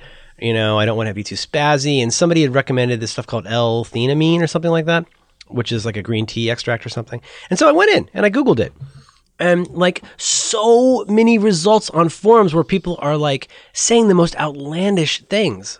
But like I kept reading it. I immediately felt like, I got to take all this with a grain of salt. But I still kept reading, looking for somebody who sounded like they knew what they were talking about. And I have no way of knowing if anybody knows what they're talking about. I think it's a very common thing.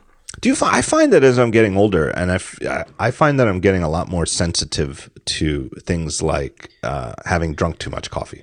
And I don't think I think it's actually more of like a self-awareness though than like, not that I used to be able to metabolize more. It's that I would drink too much coffee and wouldn't even notice. Whereas now I'm like, wow, my brain is bananas right now. Oh yeah. I talk about this a lot on the show with Dan. I have to be very circumspect about something that sounds unbelievable to me now, which is that I have to be very careful about how much caffeine or stimulants in general I put in my body after about 12 or 1.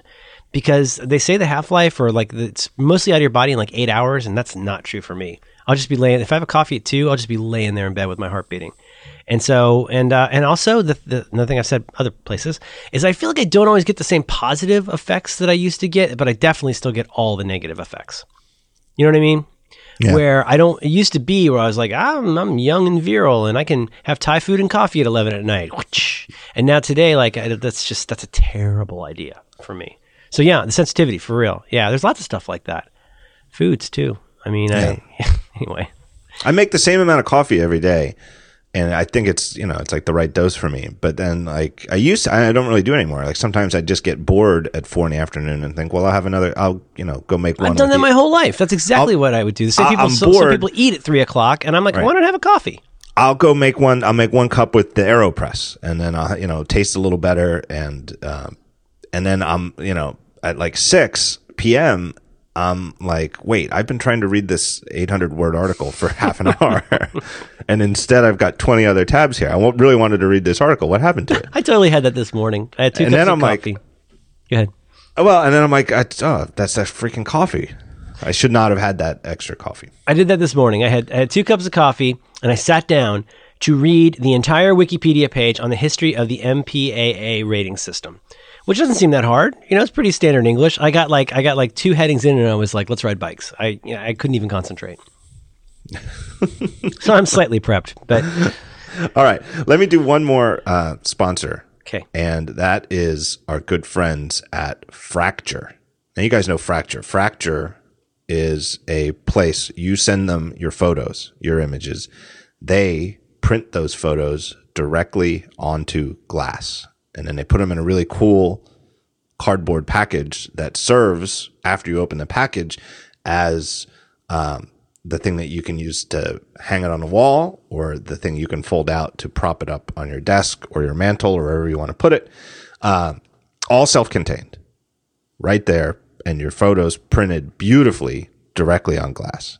I always use the same analogy that it comes across like the way when they started laminating the LCDs to the iPhone displays and makes the pixels look like they're right on the glass. Well, that's what your printed photos look like when you get them from Fracture. Really beautiful.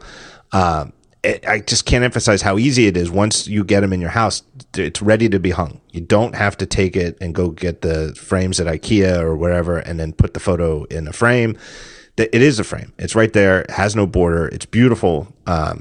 Great gift idea. Probably too late, I guess, for you guys for Valentine's Day, but I don't know. Mother's Day's coming up. That's for sure. Great gift idea. Just go there, check them out. And they have great prices. They have all sorts of sizes, from really small to really, really big. There's the square ones, so you can print your Instagrams, whatever you want to do. Really great stuff. I cannot emphasize enough. If you have any reason that you want to print a photo, take a good photo of your kid. Like, I should get this one hanging on the wall. Go to Fracture. Do it there. You will not regret it. Their website, fractureme.com. fractureme.com, and they have a code, Daring Fireball, all one word, and you'll save 15% on any order. That's real cash. So go to fractureme.com, get a photo printed out, and use that code, Daring Fireball. You'll save some money. All right, here's the idea. What do you want to do? You mentioned it because it was actually your idea at first. No, you can go ahead. Well, the basic idea, not to turn it into a parenting podcast, but it's the overarching dilemma of what movies do you let your kids watch when? Like what age? Like where do you balance this? And I have found it to be from the get-go, right? From when Jonas was old enough to just sit in front of a TV, it's a vexing dilemma. And I never anticipated. Totally a moving target. I never anticipated it being difficult. I just always thought before I had a kid that at any given moment you could give me any movie or TV show and I could instantly tell you whether it was age appropriate or not. But it ends up being, I think, devilishly tricky. Well, exactly right. So, I mean, the only thing I would want to establish is that, we went to college and stuff. We understand that there are things like ratings. I think that the part that makes this so challenging is how different every kid is in terms of what they are sensitive to, what's likely to be problematic or, to cause troubles and nightmares. It's not as simple. I would postulate it's not nearly as simple as just saying, I'm going to trust the MPAA, because there are plenty of G-rated movies with stuff in it that some 3-year-olds, right? A given 3-year-old should not see. And if the parents know that, it's really good to avoid that. I mean, one that comes up a lot is like scary music. A genre of what's just called scary music, like cellos, we're going into the woods. Some kids that could watch somebody be decapitated freak out. My daughter, things jumping into and out of frame completely freak her out. Really? Like in like a horror movie kind of thing, like where somebody. I know what you mean. Yeah, like in the background pops up. Even in any kind of a movie, no matter how innocuous, it can kind of freak her out. So yeah, exactly. It's not, the thing is, and then on the other hand, there are some kids where, like, if you fast forward through this one scene or this other scene, they would be totally fine watching some PG-13 movies. Yeah. And it's just I think I'm sure we both have some horror stories about terrible decisions, but also I think it's interesting to talk about, because I think everybody wants to look like they're real smart about it. And I think almost everybody who lets their kid watch movies worries about it. Worries about getting the mix wrong. Yeah. And, I'll give you one example from Jonas when he was young, and I would say on the grand scheme of things we are relatively permissive, and I always have been. But I do, and but I'm laughing because I used to shake my head when you would tell me things that you would let him do, and now I do the same stuff. But also, I really feel like a big part of that, though, was knowing what he was good with. And he was good, I think, with relatively advanced, like, violence in movies. He watched Star Wars very, very young. And, I don't think that I watched it when I was in kindergarten, too. That was my thinking. I don't know. I was in kindergarten when it came out, and I turned out all right. But I remember, you never know, though. There's always little things. So we let him watch the Pirates of the Caribbean movies at a very early age. And I think that those are PG. I don't think they're PG-13. I don't know, man. They got some pretty spooky stuff. But he didn't. But the point is, he didn't mind it.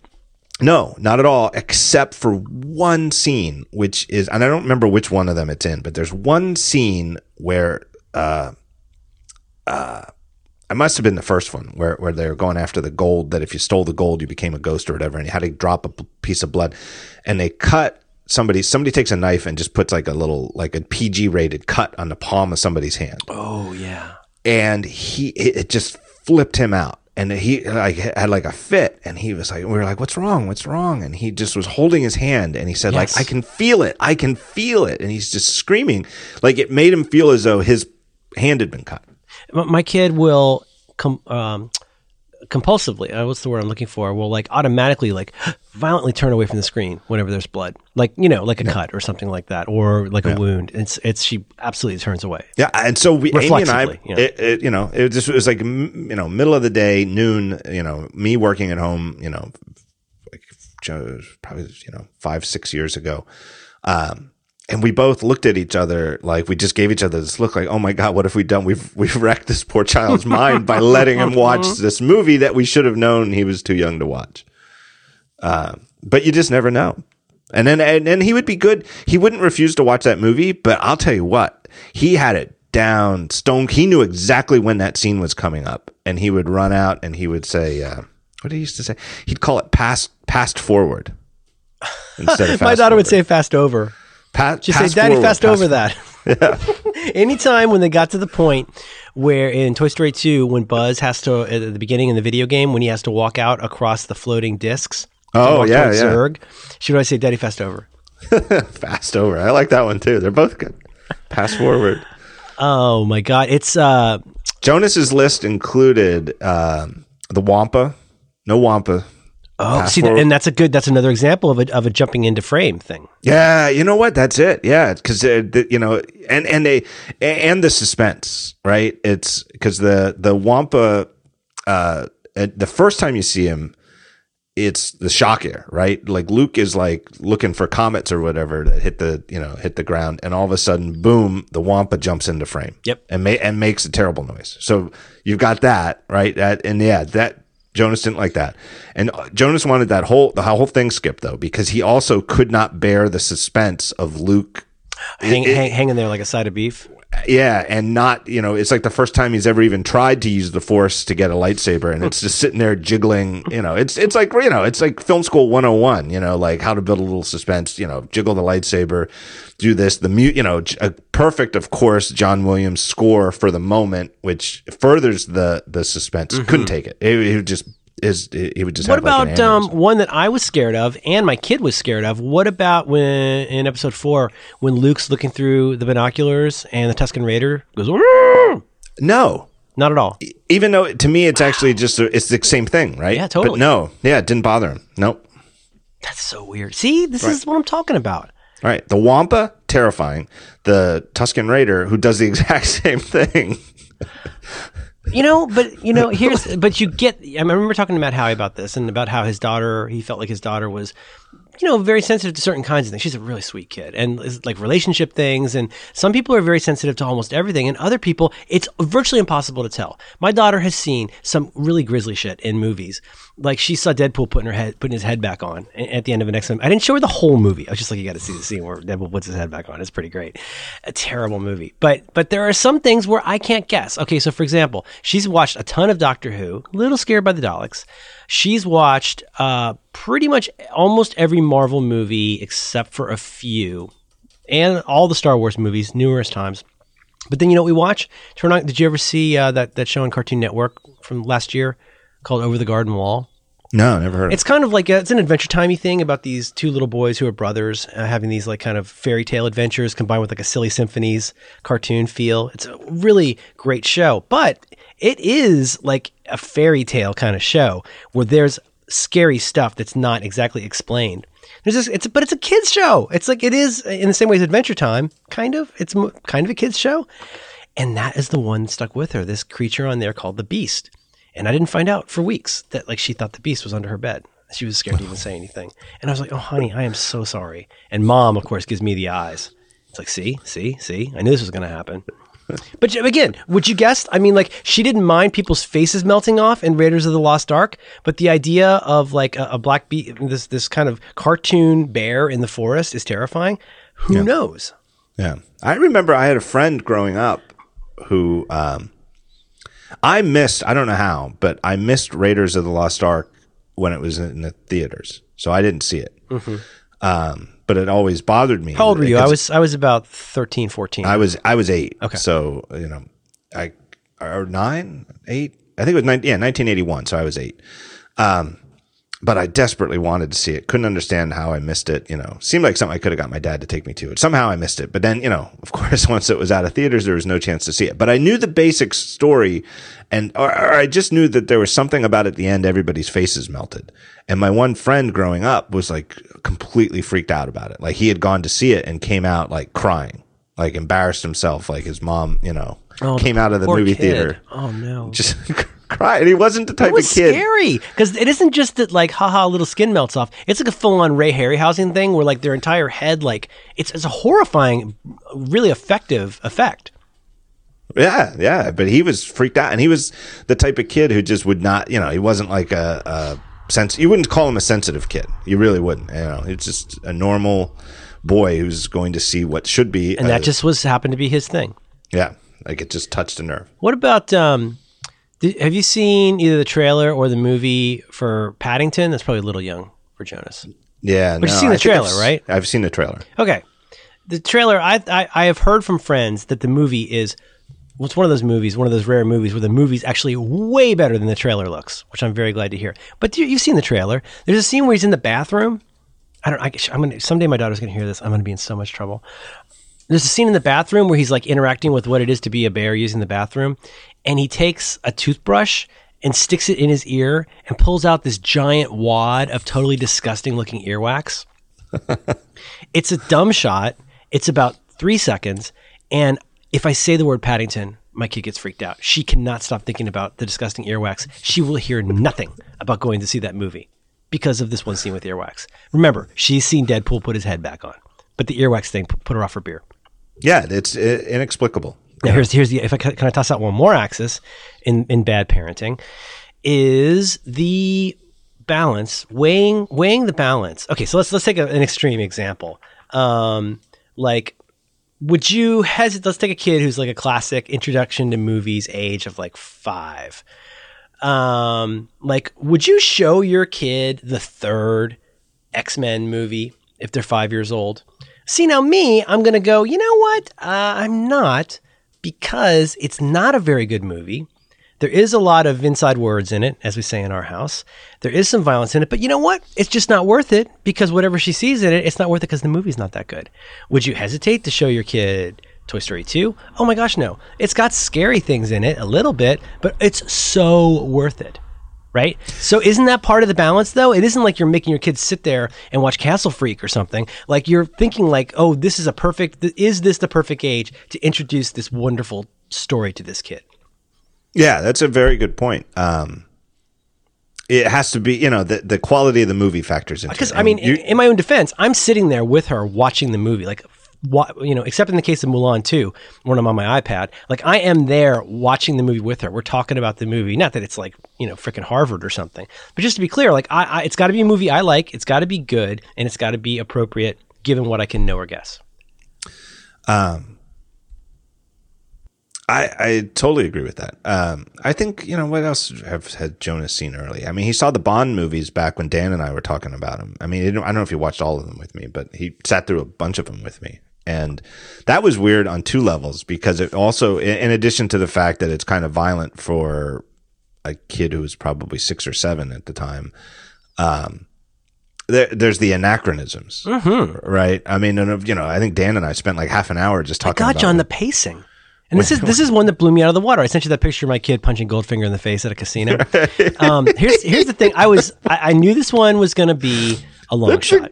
People are going to think that was like a total Merlin euphemism, but that you literally sent me a text with a picture of your daughter next to a picture of Goldfinger. An unlicensed mural of James Bond characters. Punching Auric Goldfinger in the face. Yeah. Okay, on this one, I barely got this one past the censors. My wife was pretty iffy about this. Because if it's one where we're really worried, I will watch the entire movie through again to be sure. We have to find time to talk about 80s movies and what completely weird animals 80s movies are. Because you never know when some boobies are going to show up in an 80s movie. It's crazy. But Goldfinger, I was like, it really is the best James Bond movie. And it's got this kind of a silly plot, but it's not that hard to follow. But you know what my main thing was? I was like, she is going to watch. She'll watch up to when he takes off the scuba thing and have his tux on. That's pretty funny. But I was like, the pacing of this movie, by her standards, is so glacial. There's no way she's going to watch more than 20 minutes. And then it became the movie that she demanded to watch. It was completely perplexing. She's watching a thing where people are sitting drinking mint juleps in Kentucky and talking about contaminating gold. I was blown away. So again, I had no idea. That ended up being one that she really likes. And also when the laser almost cuts him in the penis, she turns and goes, it's going to cut him in the penis. We did it in 2011. So Jonas was 7. And when I let him that's watch. Same here with her. Yeah, 7. Right. 7 years. I watched it when I was 7. It was on TV once a year. I think the same way. I don't know. I mean, one thing too with the violence. I know, and I know a lot of the, there's what are the big 3? There's violence, language, and sex, right? Yep. I mean, it's the big 3 like concerns. You got smoking, you got sass mouth, but I would say violence and scariness. I would say scariness is probably the top issue because I really do think that like a truly scary movie, can upset a kid for days. I absolutely realize that there are some kids, a lot of times boys, who if they see like a movie where there's a lot of like shooting action, even in a sort of cartoony way like Star Wars, that it gets the kid all amped up and then the kid starts jumping around the house smashing things, right? And it's like, like I've shown her YouTube videos of Bruce Lee, like a best of Bruce Lee or something like that. And she just wants to kick everything after that. Well, or worse, that kids want to kick other kids or something like that. Well, Jonas has never ever been like that. Jonas is a very gentle kid, and it's anything that he sees in a movie does not alter his behavior, in the real world. So, cool. I mean, I think it allowed us to be a little permissive, in that way. But I think most kids are actually pretty good that way. I think it's kind of rare, So the violence we've always, I don't know, been a little liberal on. It depends on the violence. It depends on. I mean, the thing is, there are phrases that I would hear people use before I had a child, and I would want to strangle the person. A phrase I used to sneer at, imitative behavior. That's sometimes in these reviews you'll see, it contains, sass mouth and imitative behavior, meaning, the Three Stooges, right? That's a good example. Like if you watch enough Three Stooges, you're probably going to want to hit somebody on the head. Maggie Simpson with the mallet or whatever. But I think there's also, and this is really where I don't know. I'm out on a limb, but I think there are differences. There's different kinds of violence. I think stormtroopers getting bloodlessly shot with comic book violence is really different from Hellraiser, like Saw. I think there is a really big difference in degree and the personalness of it. So like there are some things, and again, we got to talk about 70s and 80s movies. There is so much completely random, weird nudity and sex in 70s and 80s movies, especially 80s movies. But there's also some like extremely personal violence in those kinds of movies. So like the idea of like holding somebody with a knife to their throat and cutting them, I think of that as a different kind of animal than a stormtrooper getting shot personally. Yeah, I do too. Or even with just sticking to guns with like when Bond, especially in the older ones, when Bond shoots somebody, it's practically like shooting a stormtrooper. I mean, it's like, the squib in the chest was just like a puff of smoke and the guy just, falls into sharks with lasers pit. Whereas I think the more visceral violence in the more recent ones, like the Craig ones, is a little different. Oh my gosh. Oh, no. I mean, Well, a lot different. Yeah. I mean, I'm sorry, I didn't get a piece of beef jerky. I thought I could pull it off. How's it going? What do you think about the actual ratings? I still think it was a mistake to introduce the rating PG-13. I find it, well, it certainly was easier at one time to understand. Everybody knew what R-rated meant. R-rated Right. meant you could expect some serious nudity and simulated sex. You could expect some shits and fucks. And you could expect smoking and drugs and, French Connection. That's an R-rated movie. That was easy to understand. Now, when, per that article I 1/10 read today, 1984 comes along, you've got, was it Temple of Doom? No. Yep. Temple of Doom prompted. And Gremlins were two movies that people were just like, this is just... Now, Gremlins, I think I could see Gremlins freaking my kid out, personally. It's kind of a weird movie. Yeah, it is a weird movie. We just rewatched it, not recently, but maybe like last Christmas, because it's sort of a Christmas movie. Yeah, so like about a year ago. But even something like a movie we all love, they take a movie like Groundhog Day. If Groundhog Day had just the smallest bit of editing, it would be maybe a canonical family movie. It's so close to being a Ghostbusters. You know how much nookie there is in Ghostbusters? You got a fake blowjob. Remember that? Remember that? Where Dan Aykroyd gets the ghost blowjob? I do. And it's like, what is this doing in this movie? This is a movie for kids. Or just, and there's all these movies. This is still true today. I know with the Marvel movies, they're usually pretty good with the salty language until like the last act. And that's when all the shits and fucks come out. Is always, you're like, what is the rule? Isn't there kind of like a standard for how many you're allowed in a PG-13 movie? Yeah, I think there's some kind of... And I think they like to really load them up in the back for when the closing action. But I'm just saying, like, that's the part that's perplexing. Is there, like, are you going to tell me Ghostbusters is not right for kids? Oh, here we go. Back to the Future. Like, there's some stuff in Back to the Future is a great family movie that still has some stuff in it that's a little edgy. I mean, he's in his underwear. I guess that's not a big deal. But, it's straight... Oh, Home Alone? I mean, Home Alone, that's a kid's movie, right? Yeah, we've watched them. Yeah, he gets an iron in the face. That's worse than Wolverine? I don't know. I don't know. The violence in Home Alone is kind of weird because it's, on the one hand, it's like they're kind of going for that Three Stooges thing. And on the other hand, there's like actual acid, like what eating about the when back he's walking up the steps in bare feet and you see the nail sticking out of the step and you're like, this is the most horrific thing that I've ever seen. Because every kid's terrified. Your parents get you terrified about getting tetanus from a nail, right? And he steps on it like a 3-inch exposed like nail. Right. It's an interesting movie because it does though. But like what's his name? Kevin. Young Kevin's mastery of these two buffoon criminals is established cinematically such that you kind of get the sense that the kid's going to come out on top. That he's, and that therefore his mastery of these two criminals, the way that he prolongs their stuff, it really does kind of in a sense, it's a little bit more like torture than it is self-defense. It is. It's like Grand Guignol. It's like he's deliberately making this as awful as he can. Yeah, it's less self-defense and more torture. He's kind of enjoying it. Oh man. Actually, I think there's a couple of scenes where like one of his, traps works and he just flat out like high fives himself. Yes. That's where my daughter picked that up, where she does her fist out and pumps it in and goes, yes. Fuller, go easy on the Pepsi. I love that movie. But I don't know. I'm just saying. Okay, now how about this? All right, PG-13. So I think it was a mistake because I think that the old way was G, that's a kid's movie. That's for everybody. PG it's in between. And R is for adults. And it doesn't matter why. It doesn't matter if it's violence. PG says it all. PG says, like, your mileage may vary. Like, yeah. It basically, it almost kind of says, like, you need to, like, watch this before your kids do. Practically. Yeah. Or be advised, right? Yeah, be advised. Think about it. If your kid is younger and if your kid is over 10, it's probably good. Yeah. Yeah, I don't know, but it's, again, like, to me, the hard part is this sensitivity. I sent you a link to this website that I look at a lot, and I'm somewhat ambivalent about it, and yet I find it extremely useful. I cannot believe I'm saying this. Have you seen that? You should look at that link, Kids in Mind. Yeah, it's a very interesting idea because they go out and they review these movies, but it's very funny. So the none of it is they come up with these three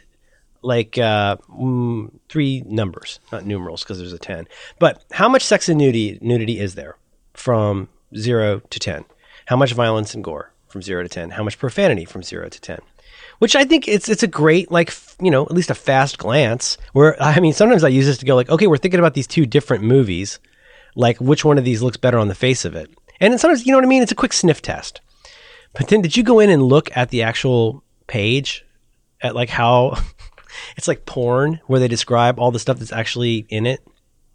No, I didn't. I'm looking at it now. Sponge, and the way they describe it is hilarious. I want to meet the person who writes this. SpongeBob movie, which I absolutely do not want to see. Sex and nudity, you get it too. We see many human men on the beach with bare chests. Many women wear skimpy bikinis and reveal cleavage. A sponge accidentally pulls the shorts partially down from a starfish's waist, and we see the upper buttocks and buttock cleavage. I've got one here for Mordecai. A husband and his wife attempt to kiss several times in different scenes, but his mustache makes her gag. And he gags in reflex. Oh, my God. Please see the violence and gore category for more details on the gagging. But doesn't it read like something like a Japanese man would buy for porn? American Sniper, profanity gets a 10. About 115 F words and its derivatives, 10 sexual references, 32 scatological terms, 20 anatomical terms, 12 mild obscenities, name calling, including Sunshine Quitter, Nuts Old Man, Hotbox, Arrogant, Self-Centered, Sitting Ducks, Legend. See, why count? Somebody wrote all of those down, John. Why count all 115 fucks? Yeah. Because clearly, I mean, how long is the movie? Even if it's 3 hours, right. You're on the 2 hours and 2 hours and 12 minutes. So it's roughly 1 a minute. You gotta fuck a minute. Right. Unless there's like a burst at the end. It's, I think you only have to go about 2 or 3 movies or minutes into this movie and you can just check off 10 on a profanity. Some of these. Oh my God. All right, it's like this. Like if you're like the inspector for a hotel, like you don't have to count the bugs. Oh, like once you see 5 rats in the lobby, like new dealer. You just check that off. You just check it off. You don't have to count them. Right. You don't have to count them. 1998 film. A lot of families have enjoyed, called The Big Lebowski. Profanity, they give it a 10. About 240 F words. Oh my God. Many scatological references, many anatomical references, many mild obscenities.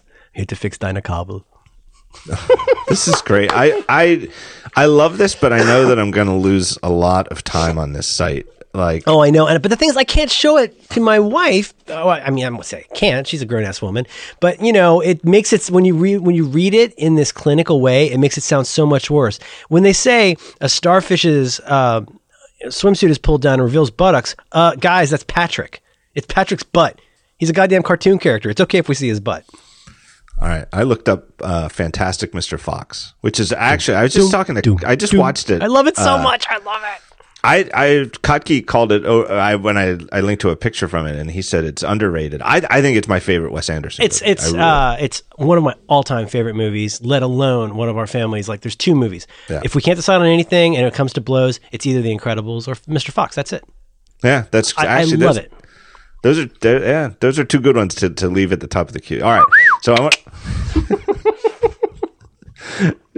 for Sex and Nudity. It's only ranked a 1 out of 10, which meshes with my memory. Here's what we've got. We've got Christopherson in a swimsuit, a husband and a wife kissing. Fox kiss and hug. A teen boy and a teen girl. Fox flirt in a couple of scenes. I do remember that. You're supposed to be my lab partner. I am. Bullet number. No, you're not. You're disloyal. Number 2. A rat refers to a fox's wife as the quote town tart. Right. I never. A fox wife tells her fox husband that she is pregnant. So that counts for a 1 on the sex nudity scale. While they're in a cage. Oh man, Yeah, but again, you know what this is though? Okay, so I just got to say, this is actually really helpful though. Because like you say, this is the Rats in the Lobby title. It's like you can see like, oh, yeah. No. Big Lebowski is not going to be great to watch with the kids. Am I wrong? No, we're going to skip this one. But it is also good that you can go through and look for the stuff is like a trigger for your kids. 27 exclamation. This is for profanity. 27 exclamations. What the cuss? Cuss word. Cussing with me? What the cuss? They count that as a cuss word? Yeah. Cuss is a cuss word? Cluster cuss.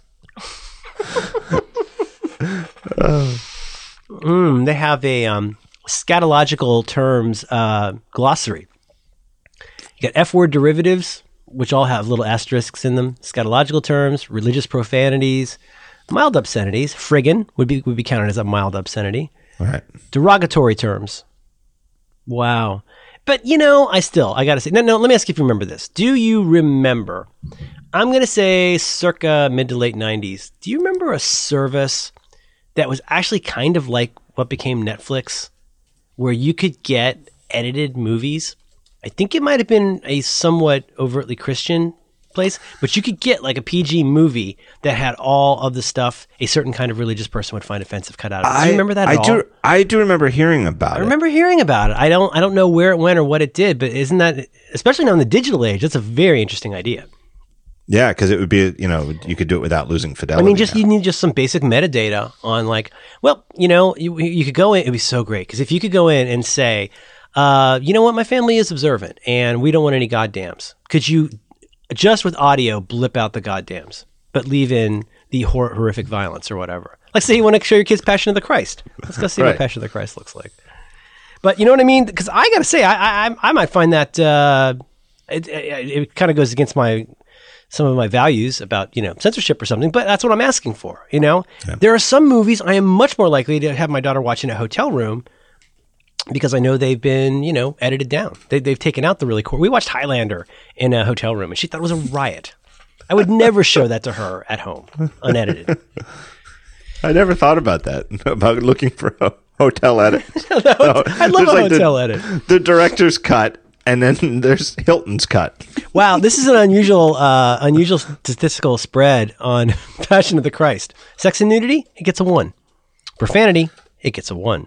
Violence and gore, full 10. Oh my god.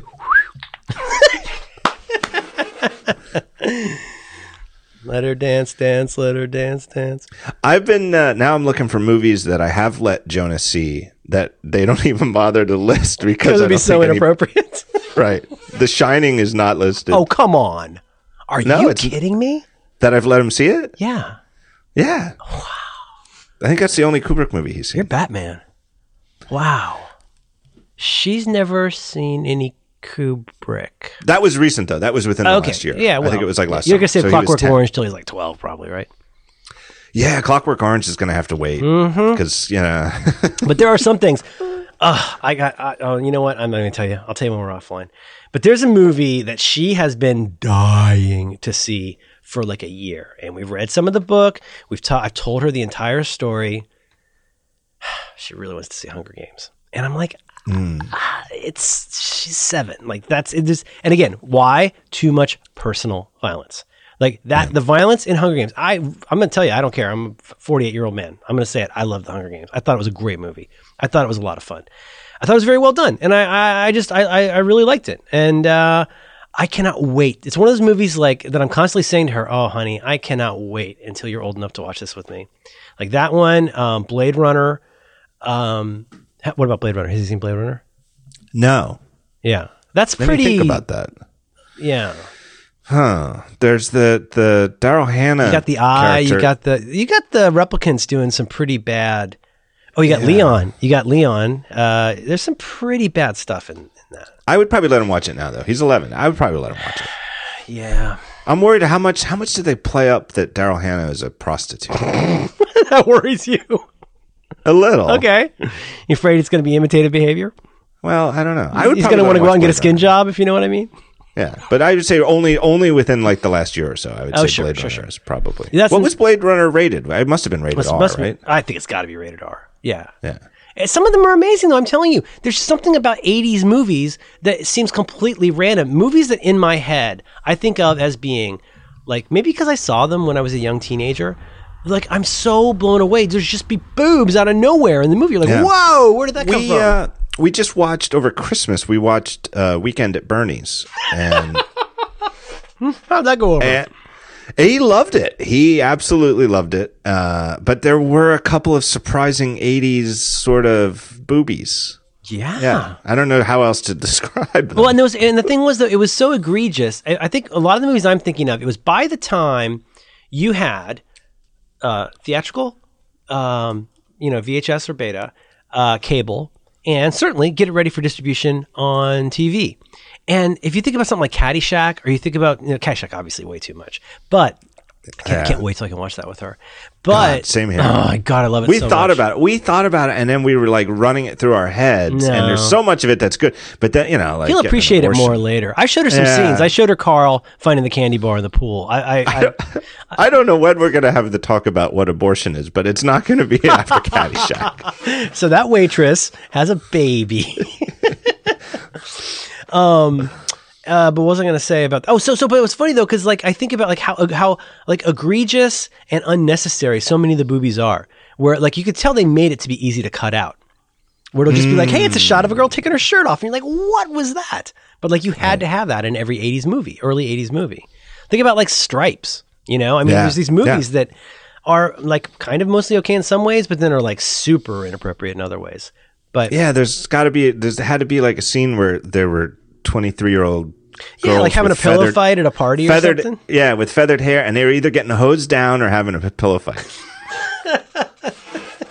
Well, excuse me. An awful lot of actresses got hosed down or sudsed up in completely mainstream Hollywood movies in the 1980s. Let's have a car wash to save the orphanage. But there's no orphanage in the plot. These sponges are soft. Right. So what are we going to tell people? How do we help people with this? John, there are new parents out there. People are having babies like crazy people. How do we help people with this?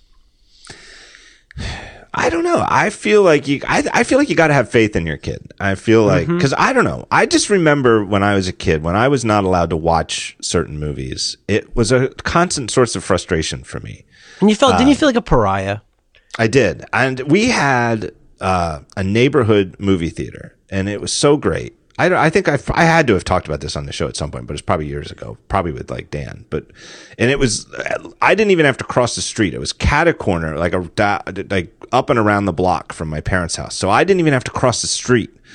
And it was called the Majestic, and it was an old time like vaudeville theater that at some point in the 40s or 50s was turned into a movie theater, and it was like connected to the fire company. So like half the building was fire trucks. The other half was a movie theater. And it was just right out of central casting of like old time matinee movie theater. Velvet seats. Wow. Had a balcony, a big balcony, like you would go around the side. And it was run by a family. The guy who owned it was Mr. Dieter. Dieter or Dietrich? Dieter, I think. And he was probably around 50. And his dad was the projectionist and the ticket taker at the front door. His dad, he must have been 75, but to our eyes as like 8-9-year-olds, he was ancient. He was like older than God. He was older than the earth. And then the kids, his like ne'er-do-well teenage son would sometimes be working, and it was such a great place. Oh my God! Could you sometimes get away with it?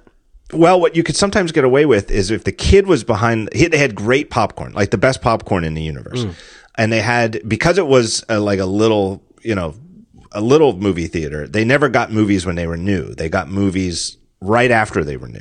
So like, Empire Strikes Back would come out and it would play for 3 months at the multiplex. Oh, right. And then the Majestic would get it for like, however many weeks they wanted. And they would sometimes have like 2 movies at the same time, even though it was just, it wasn't a multiplex, one screen, but like in the afternoon, they might show like a kid's movie like Peter Pan. And then at nighttime, there was a, John Travolta movie or something. Right. I don't know.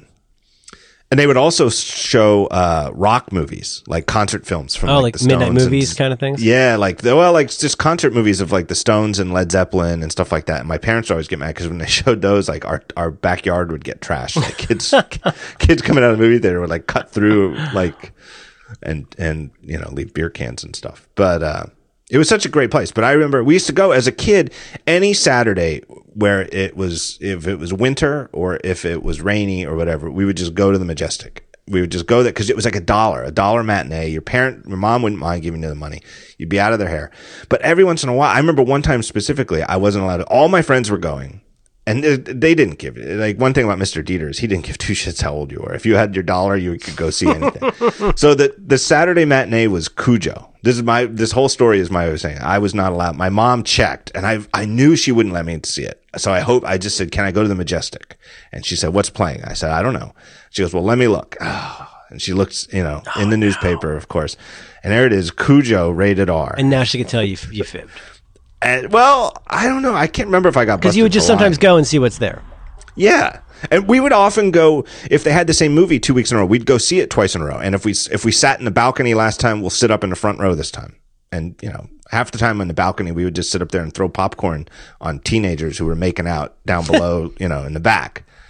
There were like little kids up in the front row, little kids on the balcony, and then like teenagers making out in like the back row. And we would like try to throw popcorn on them. The great thing, they had video games in the lobby, coin op. It was like a little mini arcade in the lobby, and you could play them. And so I said, like, the old man's dad was the projectionist. Well, the projection booth was up on the balcony, and it took him, I swear, no joke, like 5 minutes to walk up the steps. Like he was seriously old. Oh. And he was so old that he would take the steps like left foot, and then the right foot would be in the same step. Oh, left no. foot, right foot. So it was like a last call for video games. Like when his dad started going up the steps, you knew you had time for you could still get one more game in without missing it. What a place. But I couldn't get in to see Cujo. And I remember Blue Lagoon. I remember missing out on the Blue Lagoon. Blue Lagoon. I remember seeing that on cable. Oh, brother. But all my friends' parents just didn't check. I don't think anybody's. It was probably around 8 or 9 at the time. I don't think anybody in their right mind would let their 8 or 9-year-old see Cujo. But here's the thing too. I remember thinking I would be fine. I was not. I've never once was upset by a movie in my entire life as a kid. I was, I think preternaturally mature. I could have. And my friends saw Cujo and they were fine. Yeah. Including my friend Dave, who was the kid who got freaked out by Raiders of the Lost Ark. He went to see Cujo. Thought it was a cool movie. Yeah, I think if you know what you're in for, Yeah. Did I ever tell you my Blade Runner story? No. I hung out with older kids a lot of the time, and I went back from Florida to visit my friends in Ohio, whatever that summer was when Blade Runner was out, and they were all older than me, and they could pass, and I looked like I was 4. I'll never forget. We walk up there, and they buy their tickets. In my hand to God, I walked up to the counter. I think I was holding an unlit cigarette maybe they'd given me. I walk up to the counter and I go, "One adult for Blade Runner." How old are you? I was 13. And like really one adult. Superman 2. Did you ever do that as a teenager? Like in your like teenage years, did you ever do the thing where you'd buy a ticket for one that they'd sell you and then try to sneak into that never occurred to me. That's such a smart trick. I was scared to do anything. I was always scared to buy beer. I was scared to go to R-rated movies. I was such a good kid. Like a good kid. Like I did not want to disappoint anybody in authority. I was scared. I was scared. No, I was a scammer. Like the rise of the multiplex, and then like once I was old enough. And those things, the whole point is those things make money because they're so understaffed. They got like one kid that walks around and sweeps up popcorn once a day. Nobody's paying any attention to who's going in those theaters. You go and sit somewhere near an adult, you're good to go. Yeah, like I think a bunch of Schwarzenegger's 80s movies were R-rated. Oh yeah.